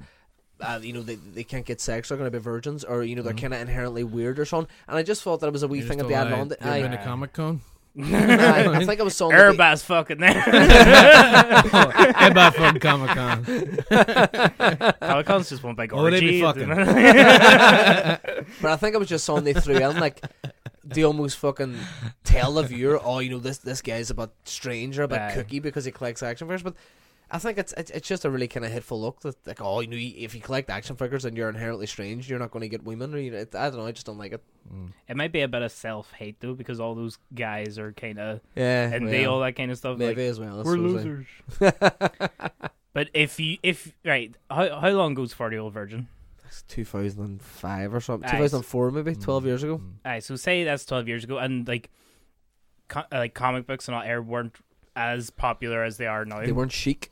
Yeah, but if you want to talk about like badly observed, like throwing in comic books and video games, I watched Special Correspondence last night, the new Is it Netflix good? film. It's awful. It's Shut up, actually you serious? so fucking bad. I heard there's just. I heard the chemistry between the two is just not. There's none there. Like, There's no chemistry whatsoever in the film among anyone. America Ferrara and her boyfriend, and it's really good. That's about it. But I no, forgot she existed. Ugly Betty. yeah, she's actually really hot. Yeah, But, That's another thing I didn't like, the fact they called her Ugly Betty when she's a very good looking wee girl. Aye, She's got just glasses. And she's a bit hefty. It's just she's not Hollywood good looking. Like, fuck off. Anyway, But continue. in Special Correspondence, Ricky Gervais's character, he plays video games and collects like Marvel characters, like collectibles and stuff. But Ricky Gervais sitting there playing a video game, and he's like, "Oh, come on, like, yeah, take that." He's like, "You've never played a video game in your fucking life." This doesn't ring true whatsoever. And just, it's like they're making that reasons why his wife doesn't love him. It's like, oh, like she didn't expect to be with this guy that plays video games and collects Marvel characters all day. And it's like, fuck off. it's like, are you like, why even have that as a trait? Just say he's shit. You know what I mean? I say he's a fucking loser or something, or he don't have a fucking good job Say, or to something say like fucking banged her sister or something like that. that. Aye. But I think that, but that whole film, and I was saying to Shannon about this last night. I used his favorite term. It's a complete ego bath for Ricky Gervais. Aye. Because you see the trailer for it and you think he'll be the witty psychic, but the whole film becomes about him. Of course it does. He fucking saves the day, and Eric Bana actually has a line at the end of it. It's like, oh, he's the star of the thing or whatever, and it's just like, what actually are you doing? It's so bad. I mean, because I like a lot of Ricky Gervais stuff. Like, I like The Office and I like Extras, and I was a big fan of the podcast and all. And generally, I know a lot of people like don't like him. They think he's a bit smarmy or whatever. But I always took that as that's just he puts him playing. he puts that forward for comedy purposes. Oh, and even if you don't find it funny, you know he's not really like he's that. taking the piss, like Aye. But in this, the fact that he's done all these things in the filmmaking process of it, because he wrote and directed it as well. Yeah. It's just like, no, you are actually Aye. up your own. Like, as an even an act, there's no way that this is for comedy, because it's in no way funny. Well, I know we haven't even got halfway Andy talking about what we're supposed to talk about in this podcast, but another comic-y thing that is relevant is I watched Ted 2 this week. No. I've tried to get about it. I actually fucking enjoyed it. Really? Was it good? Aye, so it was. It's fucking funny, like, you know. And Or you blocked it today. no, it was. Don't lie to us, Colin. I was hungover, but still drunk. but Watch that 5 tomorrow. it's fucking. It's like, I kind of think of both of those films. They are 80s films. It's not laugh a minute, but there's like an 80s kind of heart and sensibility to them, and they're easy watching. Well, you can't watch them with your man and dad, but they're easy watching. You get the jokes in it here now and again, and it's like, there's a couple of fucking really funny bits in it. They bring back Giovanni Ribisi from the first one as well. Oh, yes. And he has this fucking ploy to kidnap Ted, which is sort of like a subplot of the film, but it's still in Ted. The whole story is that Ted's trying to get his civil right to be human so he can get married. Yeah. And then if he doesn't get it, then he's possession, and so the company that made him own him. And John Ribisi has this plan to get Ted, cut him open, find out how he works, so he can make like 1 million Teds.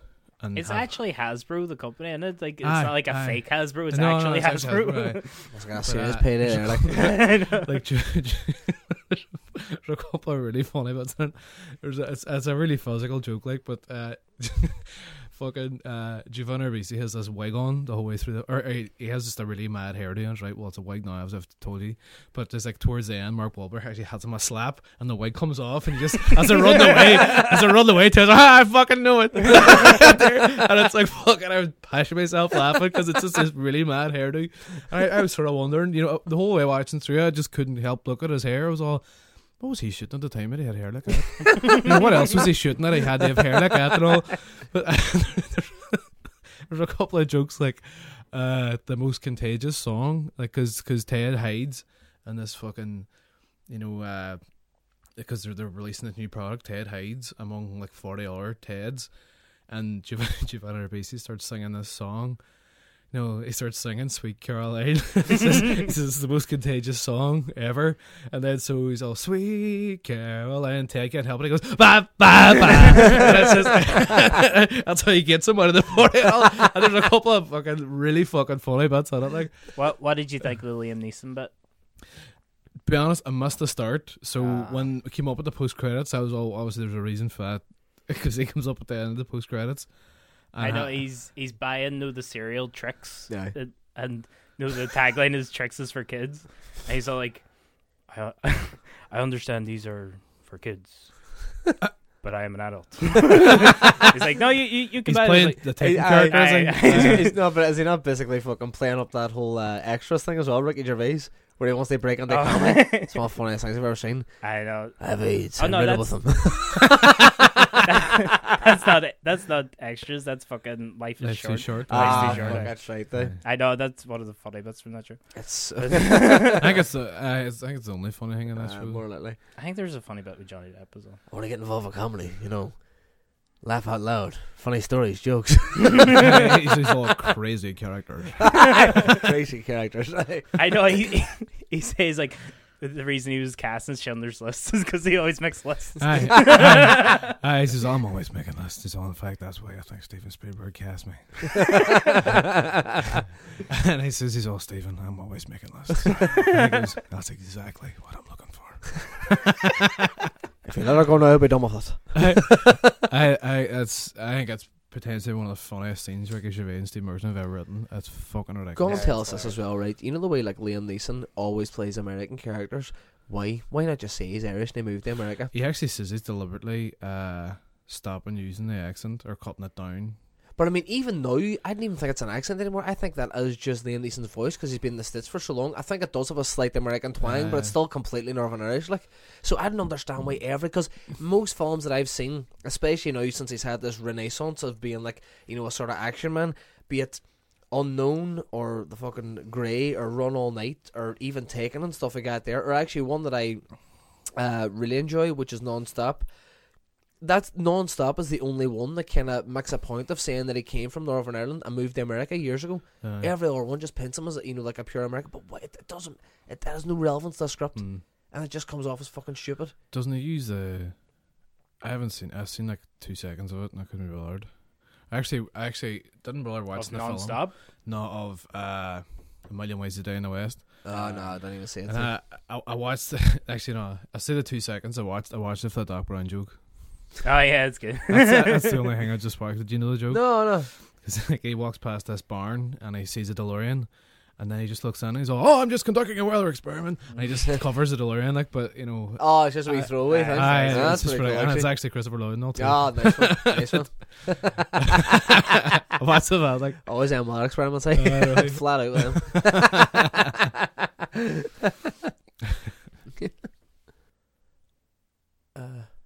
Okay, and we'll go into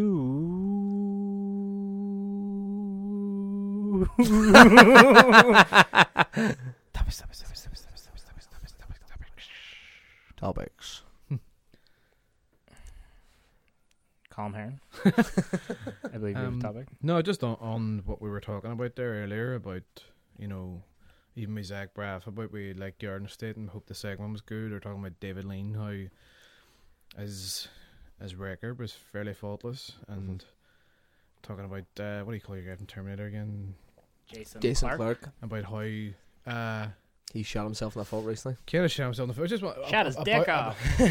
about that idea of who do we think has faultless careers, or who nearly had them, and what was the film that did it? Do you know, it's an interesting topic, but it's a kind of strange one, okay? The reason being is that when I was growing up, it was kind of my granddad who inadvertently got me into films. I mean, like, I used to watch, like, old John Wayne's with him, like Rio Bravo or Sons of Kayla Out There, or fucking She Wore a Yellow Ribbon, all that sort of stuff. And my granddad always used to say to me, "Do you know he's never made a bad film, Gene Hackman? Gene Hackman's never made a bad film." And then see, looking back on it, from all the Gene Hackman films I've seen, he's near enough right. Now, don't get me wrong, Gene Hackman made a serious amount of films, but every Gene Hackman film I've ever seen, I've really enjoyed. Now, I don't know if that's just a kind of old saying, like, or Gene Hackman's always been associated with being quite consistent, because a man about the same age as my granda, when I was in a bar one night, who found out that I was in the films, said the very same thing, almost word for word. Oh, Gene Hackman's never made a bad film. So I'm Superman 4. Aye, but what I'm wondering is is that just a saying, or is that just a kind of belief that men of a certain age have, or was that sort of thing that went around at the time? Are you? or You was mean that specifically Gene Hackman? specifically Gene Hackman, or was that just a complete coincidence that 2 or 3 actually men of that age kind of all said that to me near enough word for word? Well, probably just because he's had a big career, like, and Big career, big, Well, vast, see, massive throbber of a career. a big Pringles character. Well, let's write off a few of the main ones. Pacino and De Niro are definitely guilty with some pish They've done films. some shit. When did they break? Like, what point? Did Do you know they what? get- For me, it's for De me, Niro with for a De Niro family, like- post Heat, after Heat for me, Mm. he started a break. And don't get me wrong, since then he's done some good shows. Like, I mean, he's done Ronin. He was quite good in Silver Linings Playbook and all the stuff he's done with like Russell. He's starting to get back on track. Are you up with the? He's David literally Russell just stuff, made like? Bad Grandpa or whatever the fuck it's called, Dirty Ah, Grandpa. fuck. So yeah, Dirty Grandpa. he's off again. He's off. He's the away off wagon. a fucking rails. Like. Aye. Because for a while it seemed that way because he'd been doing the stuff with David Russell and stuff like that. That Yeah, it seemed like he was kind of doing it for artistic merit. I think with Pacino was probably people I know or people we know or what do you call it? Whatever. I turned it off halfway through. It was just fucking shit. Apparently, though, the film that he had out last year was it Danny Collins. Apparently, that's pretty the- good. The HBO one. The I John, haven't was seen that brilliant. the John Lennon one? Like a John Lennon room with I think he could have been. Was it? He could have been just as big as John Lennon or something like that. I don't really know the ins and outs of the He could have story, been in the Beatles. I don't know. but could have been the fifth. Aye. Actually, just as a off thing, you ever see that film Killing Bono? No, it's on Netflix. So No, it's your interest in it. man Shannon or no? What do you call him? The boy was in Robert fucking Sheehan or Robert Sheehan was in Aye, Love Hidden Misfits stuff. and all. Misfits, Aye, aye. and Ben Barnes from Narnia fame. What happened to his career? Killing Bono. Jesus, It looked like he was going. Aye, well, because he done an hour when that flopped too. Remember he done was it the picture of Dorian Gray? Aye, he And did that that. shit I bet too at And the box office. I He think. was in that one Seventh Son as well, which was shit. I've never even heard that. So I It's think I Jeff just, Bridges is in it, and I think Kit Harington is a small thing in it. But it's looked terrible as well. Sometimes you get good actors. They just either make like really shite choices, or they must have the worst agent in the world. I'm never that But- convinced that Ben Barnes is that good an actor. I think he was just very good looking. I know the only Yeah, reason I mean, the only reason I brought up Killing Bono is because it's a true story of Aye. I can't even mind their fucking names in it, but basically Robert Sheehan is Ben Barnes' brawler in it, and they go to school with Bono and the Edge and all, like before they were U2 obviously, but they want him to join his band, and Ben Barnes says no, you aren't having him, he's in my band, so he could have been in U2. Oh fuck. And so he constantly has this, like, I don't think his brawler knows. He constantly has this guilt that they're not as big as U2, and he stopped him from being in U2, but they have their own band, like, as well. It's alright, like, but it gets a bit fucking ridiculous towards the end, but it's a Grammy. The funny thing about it is, it's supposed to be set in Dublin, in, like, when would U2 been at school, like, 60s, Probably 70s? is it 70s? But they shot it Regardless. in Belfast because Belfast looks like Dublin in the 70s. Aye. I'm actually. Says it all I really. know there's an extra, Are you? and because they shot a while out at Mandela Hall, and I went down for the half day, and I got a can of Coke and a pack of crisps. No, because the producer of it actually came to talk to us when I was at uni. Like, that's how I kind of first found out about the film. But he was saying they were shooting in Belfast and all, and all Aye. that. Character. It was the scene. Piers Tempest, the guy's name was. Aye. Piers- It would have been Piers your Tempest. man from the Sheen, or what do you call him? Robert Sheen. Or Sheen. It would have been when his band was performing. Aye. I'm not saying. Star back and roll. keep a wee lookout for Colm Heron. Oh, dude, actually, I might even fucking try and watch them. I deliberately didn't jump up and down so it would stand out. Like, That bastard just standing there. Just this arrogant fucker standing smoking a really.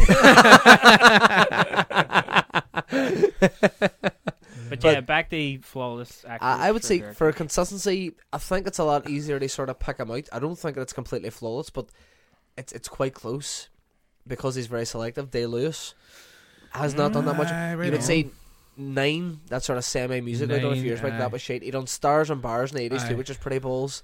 But everything else you look at, I mean, I don't think The Boxer's a great film, but it's not bad either. it's not bad. He's good in it, Aye. and it's not like a must step. Then or anything. Lincoln's a good film. There Will Be Blood. It's one of my favourites ever. You know what I mean? The Crucible, I actually fucking love. Name I My love Fa- that Name My version of the Flower. Crucible. Name That Flower. Fucking My left foot. My Left Foot. Last of the Mohicans. Gangs of New York. You know what I mean? Aye. It's fairly untouchable. It's that fairly fucking good. Fucking the other, of course, Age of Innocence. Age of Innocence, that's right. And even The Importance of Being Earnest on it. Or is it Room Review? Or no? And My Beautiful Laundrette. Class Beautiful as well. Laundrette. But what's the one he did with Hannah Bonham Carter? Room Review, is it? Oh, I can't even mind the name of it. Is it that? I can Don't check it out now. Like, I mean, obviously what you're talking about, but I think... he's great in it. It's or maybe it is a part of being Earnest, I don't know. But you look at it as well, I mean... No, is he on that? I don't think he's on that. It just shows that you can be choosy as an actor and only do stuff maybe for artistic credibility, Aye. but then obviously still have fucking a ridiculously consistent quality through it. Like, Yeah. because I mean, I think that's the downfall of most actors, and Jesus, I'm not going to criticize them. Obviously, if you're in a profession where you can make, especially if you're famous, and you can make a fucking obscene amount of money for a couple of weeks' work, you know, doing a piece of shit, and it means that you're gonna, it means you're gonna be comfortable for the rest of your life. And Jesus, who the fuck Give am it I to 4G say? time to make whatever you want. Like, Aye, you know, who am I to say that? Because I mean, that's almost like the acceptance on Hollywood that, you know, you do your money movie and then you do your art project. You know what I mean? Apparently, this is what Anthony Hopkins says. He says after a while, towards the end of the career, he says people would ring me up and say, "Right, Anthony, we'll give you 12 million, and we're shooting in the Bahamas." And he says, "The way I see it, it's a free holiday to the Bahamas, and they pay me to just be there." You can't really argue with that. Aye, you know what I mean? Like, Here, well, all, That's well, actually, bad Anthony Hopkins. See, at the other side of the coin, we're just talking about people who are inconsistent, stuff like that there. Someone who's done, like, a phenomenal amount of shit is Christopher Walken. But he has an our philosophy. And I don't know if it's Christopher just fucking trying to brush over the fact that he's doing stuff for about $1 and stuff like that. But I kind of liked his explanation, because people, I think some interviewer said to him a few years back, they kind of criticised him about, you know, how he's one of the seminal actors, and, you know, he's one of the great actors of his generation, and it just seems like he's doing any project. And he seemed genuine when he said it, so I kind of believed him. But he said that the reason that he does any project is because he's that in love with the filmmaking process, and even if it isn't the best script ever, the fact that you can start with just a wee idea and then go to script and then actually make a completed film, sometimes within the space of 6 months, he just likes being involved in that. And I mean, like, I can kind of see where he's come. No, I definitely see where he's come from. It's a really nice sort of sentiment, but a lot of the shit that he's done, it's not like it's been fucking multi-million-pound paychecks he's going to be getting. no, you know what I mean? I think Nicolas Cage said that as well. Yeah, well, fuck, aye. I mean, even you're saying about Gene Hackman. I remember there was a sort of a quick interview made about why he retired kind of quietly in Empire one time, because I think the last film he made was this sort of semi-flop with John Turturro and all, and he just said it wasn't a great script and he didn't like the director. And Welcome to Missport? I don't remember exactly what it was. I think it was his last actual working job. There might have been films released after, but I think that was his last time he was on set. And he just says, I was sitting around the set going, "What's the point?" He says, he felt like they were just flogging a dead horse, and he just went, "What's the point anymore? Fuck it." Yeah, Welcome to Missport was his last. He just kind of Ray Romano. Sorry. he lost passion just on his fucking art, really. Was John Turturro in that? I can't say him. It's a sort of strange one as well, because I think not only would he have fallen out of love with acting, but I mean, obviously since then Gene Hackman's went on to become like a successful author. I mean, like, he's had like 3 books and stuff like that, so maybe that's all he wanted to go into. Aye, it is. He's now like fucking 86 as well, kicking on about old Gene. No bother him. What was I saying? He has a mustache recently. Just to confirm too, that film with Helena Bonham Carter and Daniel Day-Lewis was Room of a View. That's the one. And also, something very interesting that I found out from Daniel Day-Lewis's filmography is that he was in Gandhi, which I fucking completely missed. And his first role was in Sunday Bloody Sunday as Child Vandal uncredited.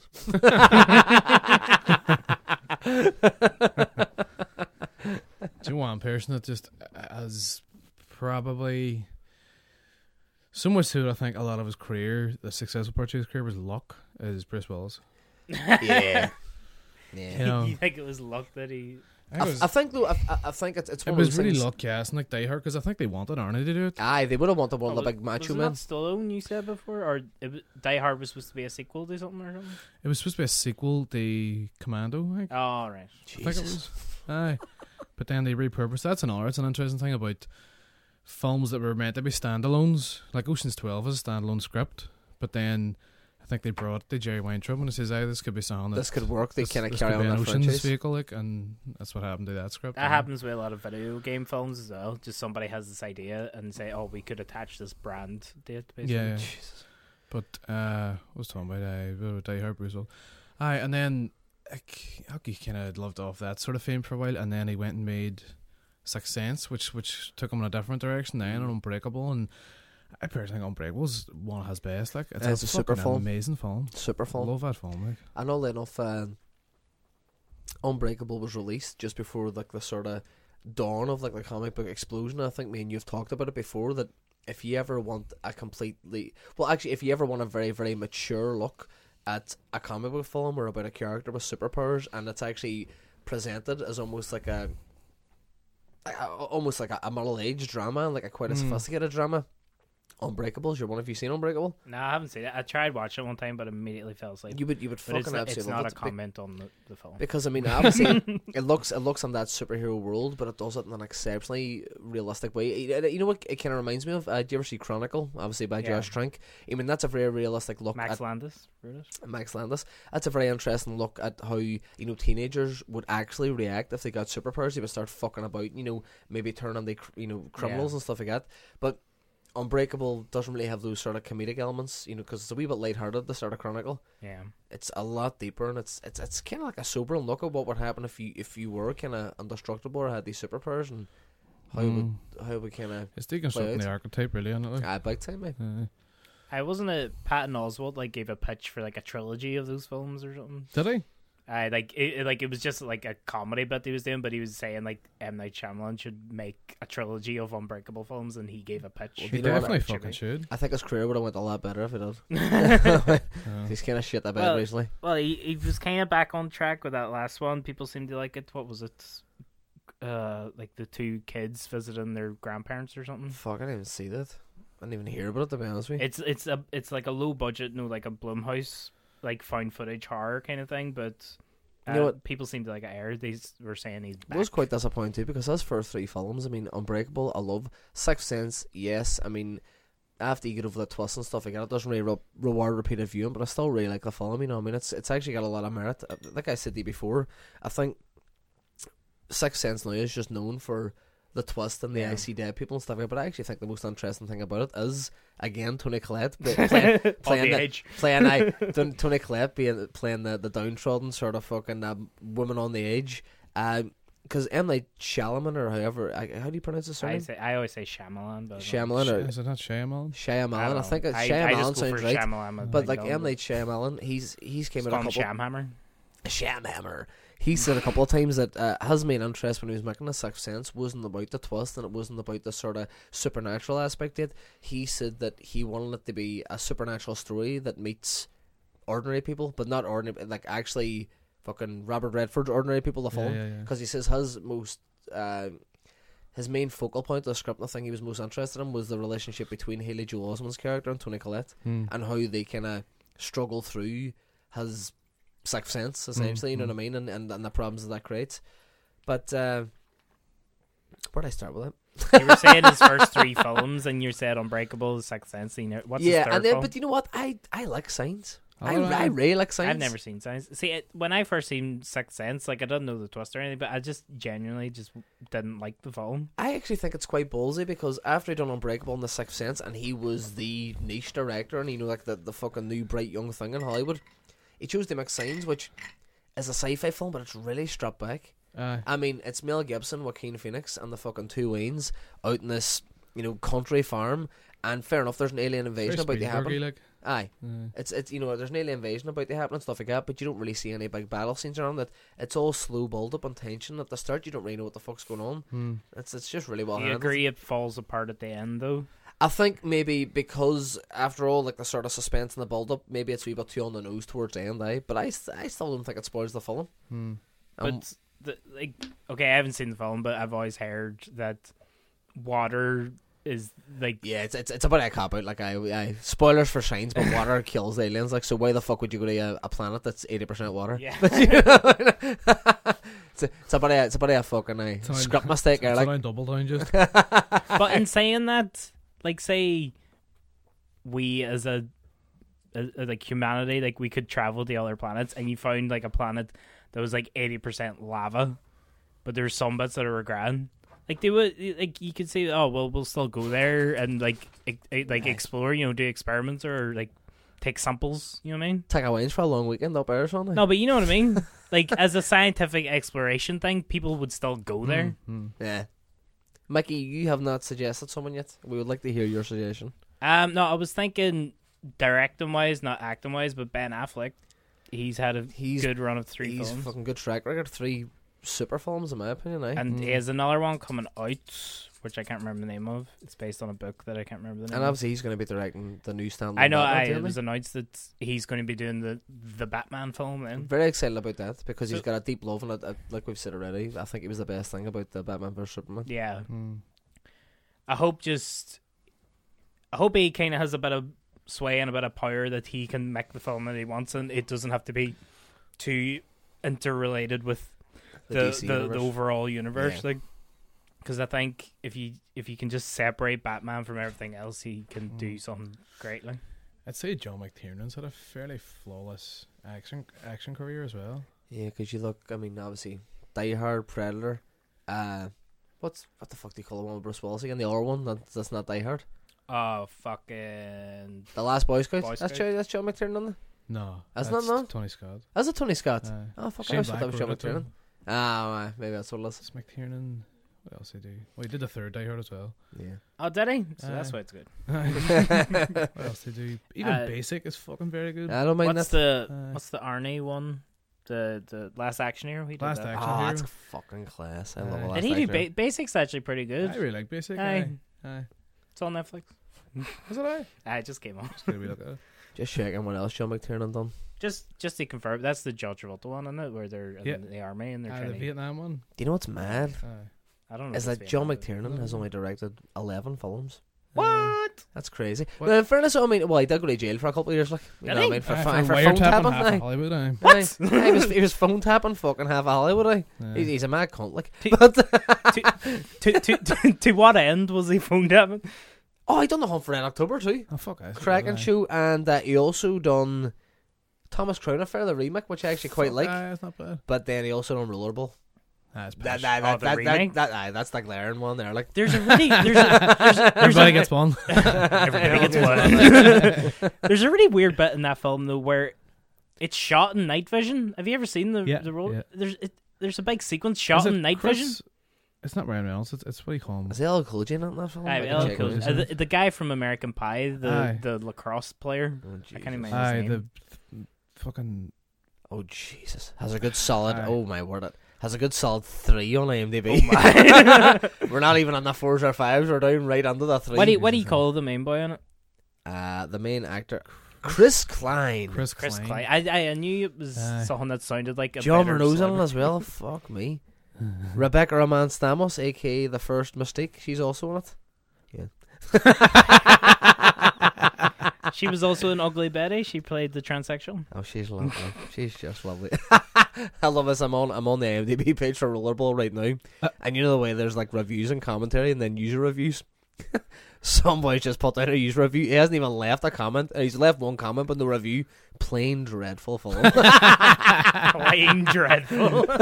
Jesus Christ! Like. It's Is that his last film, man? No, his last film was actually Bisic was after that. Alright. So that's his last film. He's before he out now fucking though, went but I outside. think there was some. How long was he There was in some jail for? war film About he was 6 going to years or direct. something.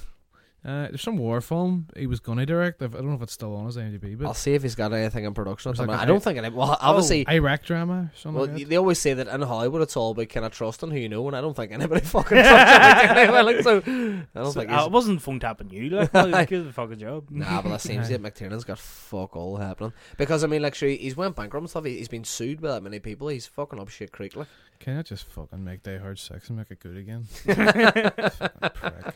But no, just something clicked when you said a war film there, because Christopher Nolan's next film is a war film. It's Dunkirk, isn't it? Aye, with Harry Styles from One Direction.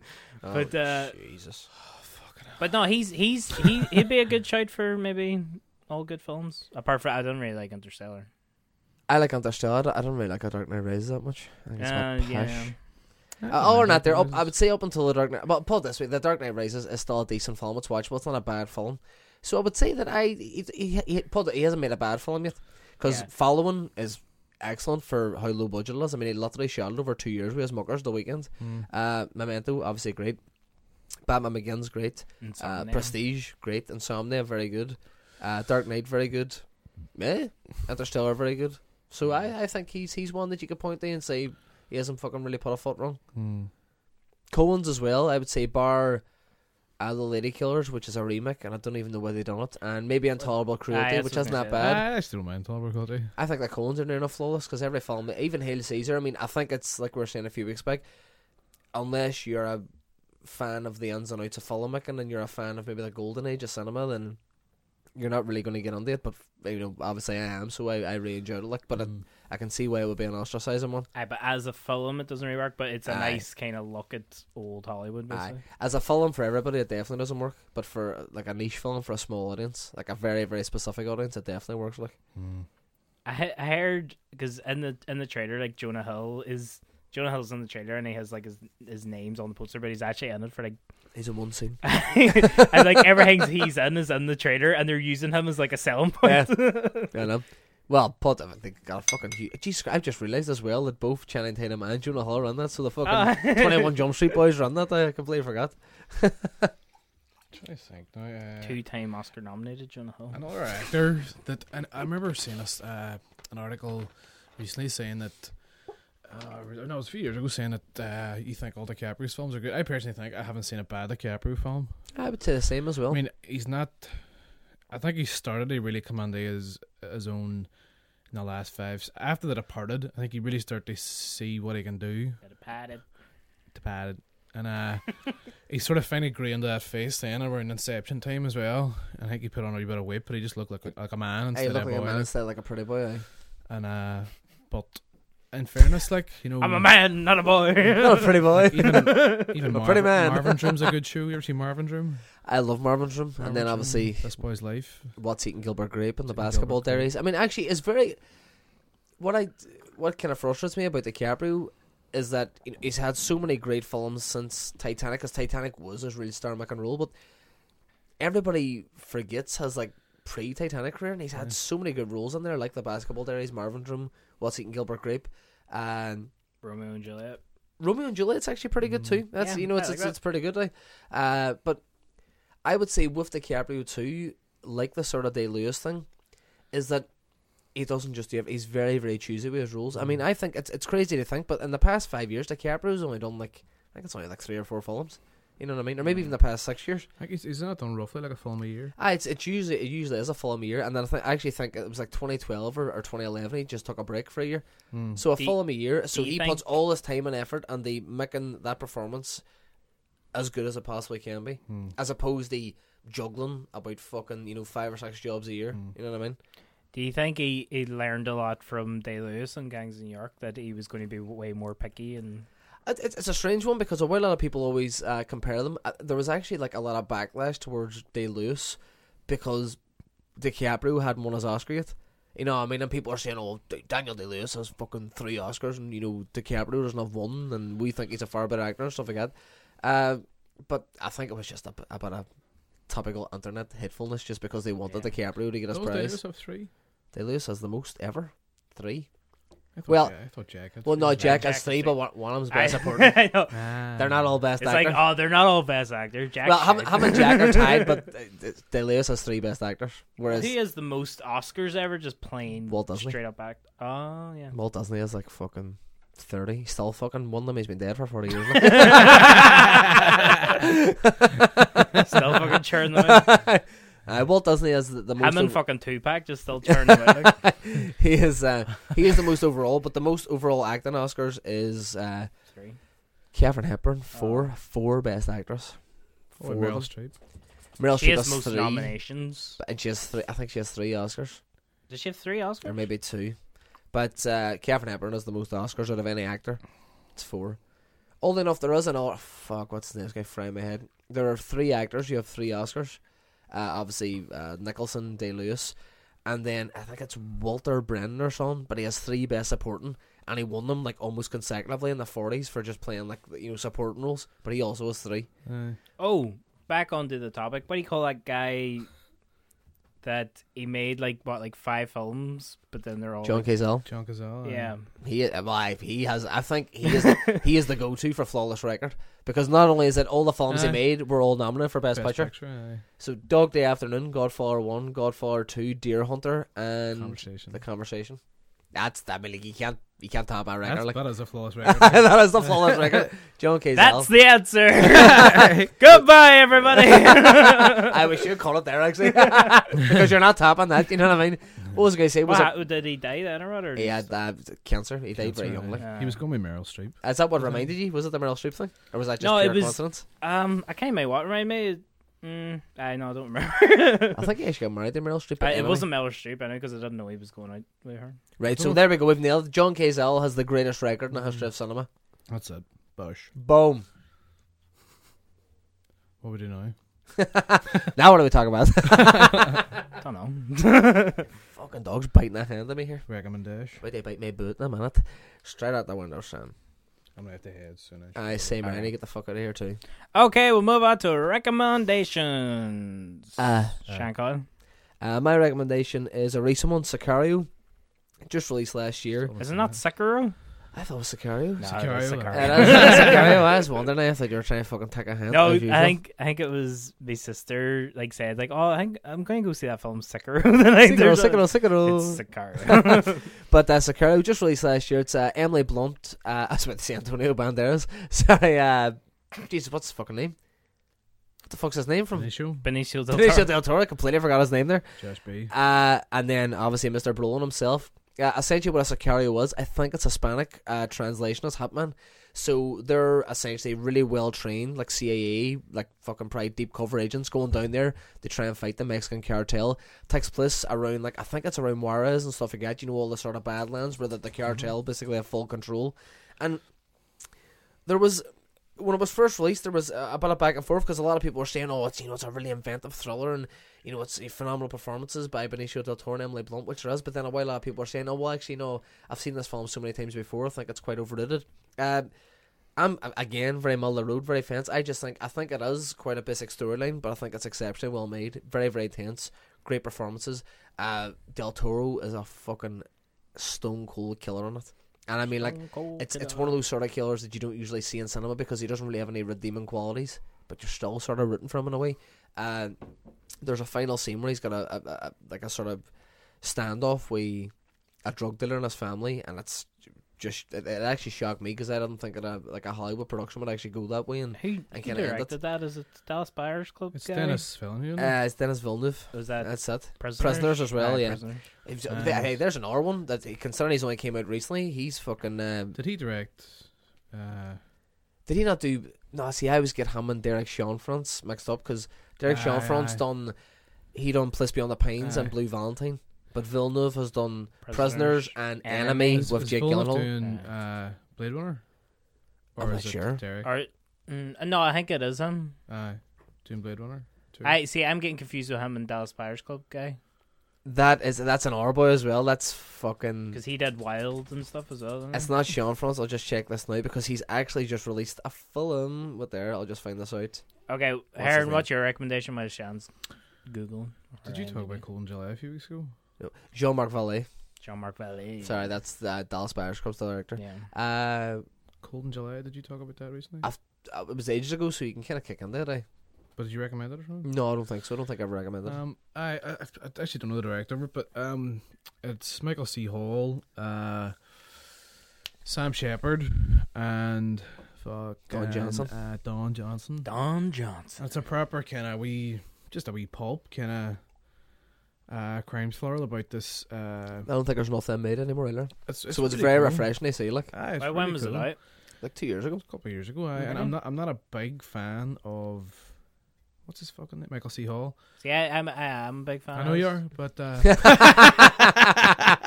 I fucking hate fucking what do you call it? Dexter. It's what they call it, Derek. No, That's fucking Ricky Gervais. that's how much I don't care. I hate that show, Dwayne. I just no, it just got very homoerotic and kind of weird, Dexter, and I just didn't. And That's what's good about it. It just He has sex with everyone. and it was just very. That voiceover just did me fucking head in. Right, we're not talking about Dexter. We're not fuck, I don't know, but so It's a that different podcast. this put me off him. Apart from though, I did see him in what do you call that remake of Running Man with Jared Butler? Oh, Gamer. Gamer, he was fucking brilliant in that. That's not a bad deal. He was really good in that, and I thought, right, well, I'll eventually give this film because it's just there on demand. I was like, I'll stick it on. Stuck it on me, and just a brilliant, very human kind of home invasion kind of thriller, but then just this, you know, 70s one of you don't know what you're getting yourself involved in, and so on and so on, and a couple of really nice plot turns that you weren't expecting. Do you not think that's what my favorite thing about the film is that genre-wise, the genre of that film changes because it starts as like you're saying, like a home invasion thriller, and then it becomes a sort of mystery of like who this boy is, and then it turns on the almost like a fucking serial killer sort of thing, and having they stop him, you know what I mean? A horror, like a human horror sort of thing. It was really cool, really well directed, beautifully shot as well. Oh, it looks superb. And just really well judged, solid film. Like, I mean, it's not. I don't think it's going to be like a classic or anything, but it'll be. I think it'll be a wee cult classic. It'd be good to catch it before it sort of disappears. I think it really, really good score. Kind of retro-y something score too, isn't it? It is. It's. It kind of reminded me of The Gift a wee bit in ways. It's song that I brought up actually a long time ago when I was talking about Cold in July. But you know the way we were saying that when, like, there's almost like a revision of history every 20 years, and like stuff that was cool like in the 90s is becoming cool now again. And you know, obviously Cold in July is set in 1989, so you can near enough kind of squeeze that into like the 90s. But it was something that I talked about a long time ago with a guest in Cold in July. It seems like those sort of Carpenter, synthy tropes and those sort of fucking stylistic flourishes that would have happened in late 80s and early 90s films are starting to become popular again in like a sort of pulpy cult sort of way. And that's definitely that. The soundtrack in Cold in July is exactly like that. I mean, like it has that sort of synthy sort of sound, and it just really adds to it. Like, definitely. did you not fucking love the line as well when they're about to go on for the shootout? And obviously Don Johnson plays the comic relief, and he's kind of playing up this fucking Miami Vice sort of one. But he's all, "Come on, Baz, how they do the time." That's fucking brilliant. He's great in it. He fucking steals it. Class, eh? And he's really obsessed with his farm and all, about pig farming and all here. He's just so many wee things through into his character just for a laugh, like. But there actually has a wee vein of humour that goes through there too, which is also really nicely judged because it doesn't upset for how dark the sort of fucking neo-noir aspects here are going on there, because there's a whole thing about them fucking having to do the cover up in the video store and all that. But it's really good. My recommendation is The Giant Mechanical Man. Has anyone seen it? Nope. What the fuck is this? I thought you made that up, right? That's a sequel to The Iron Giant. No, it doesn't. No, it's just a small indie kind of rom-com film. Ooh. It's with Jenna Fisher and Chris Mancini, like from Newsroom. I'll take your word for it. You know the guy from Newsroom, the kind of network dickhead guy. He's quite young. He's in the Mindy Project and stuff as well. No.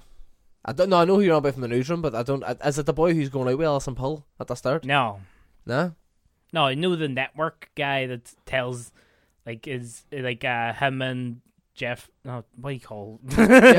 Oh, I. What do you call Daniels? Jeff Daniels? They have like meetings about like the ratings and all. I'll just Google him. Continue. I know, no, I have it here. It is Chris Messina. I'm just trying to explain to you who he is. Anyway, it doesn't matter.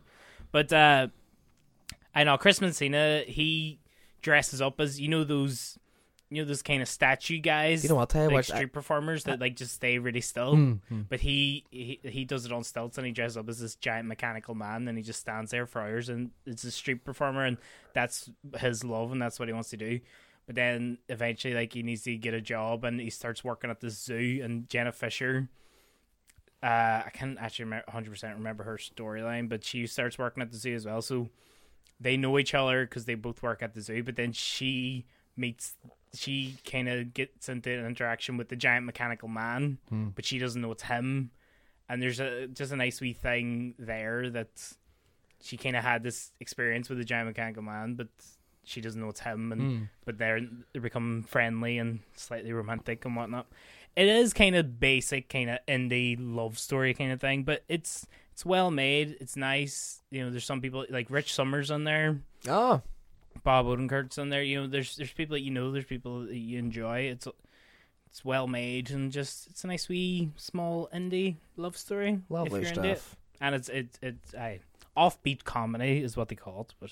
I've also Some just laughs in there. IMDb'd Chris Messina, and what kind of worries me is that I've watched the full first season of Newsroom, and I don't think I've ever seen that man before in my life. And he's definitely in it. He's the network guy. No, I know he's definitely in it. I see it in his credits, but it's like I'm the problem here. Like I should be remembering him. Like, do you mind in the Fix You episode? Like I've just says I don't remember him at all. Chat, I'm going to tell you. Do you mind in the Fix You episode where that senator has been shot or something, and they're telling him they say that she's dead, but it hasn't actually been declared yet. He's the guy that comes out and is like, declare her dead, everyone else has done it. But then Don, the guy who's going out with Alison Phillips, is all, no, like a doctor declares her dead, not you. What a bastard. He's You also mind that directed bit? some. He's directed a film called Alex of Venice 2014, and It's probably terrible. it's got 5.9. That's alright. It's not so bad. 56 on Metascore. A workaholic attorney is forced to reinvent her life after her husband suddenly leaves. There we are. Oh dear. Give it a go. Anyway. Okay, we'll wrap it up there, folks. Thank you so much for listening. If you like get in contact with us, well, Did he recommend one? Aye, I he was recommend the that first one. one to go. All right. Oh. That's right then. Now, who's Tootin'? If Oh, fuck, Don Johnson's in that film too. Chris Messina's directorial debut. He's on there. He plays a character called Roger. Anyway, continue. It's howdy doody time. if you like get in contact with us, interrupt with some Don Johnson facts. Just send them. Don facts. Don facts.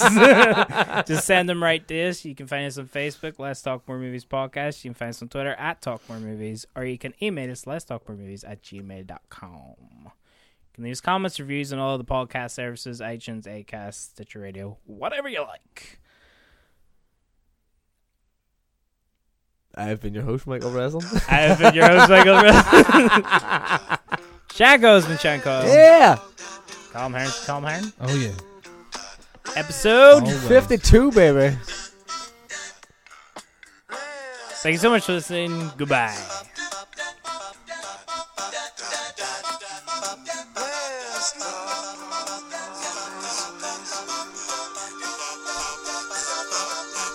Don Johnson's class. Lovely the tomato with John Johnson. See, I went to see Civil War with Harry the other night, and he was all like, "Oh, you doing the podcast this week?" I was like, And he was like, "Oh, so I'll be a year doing the podcast."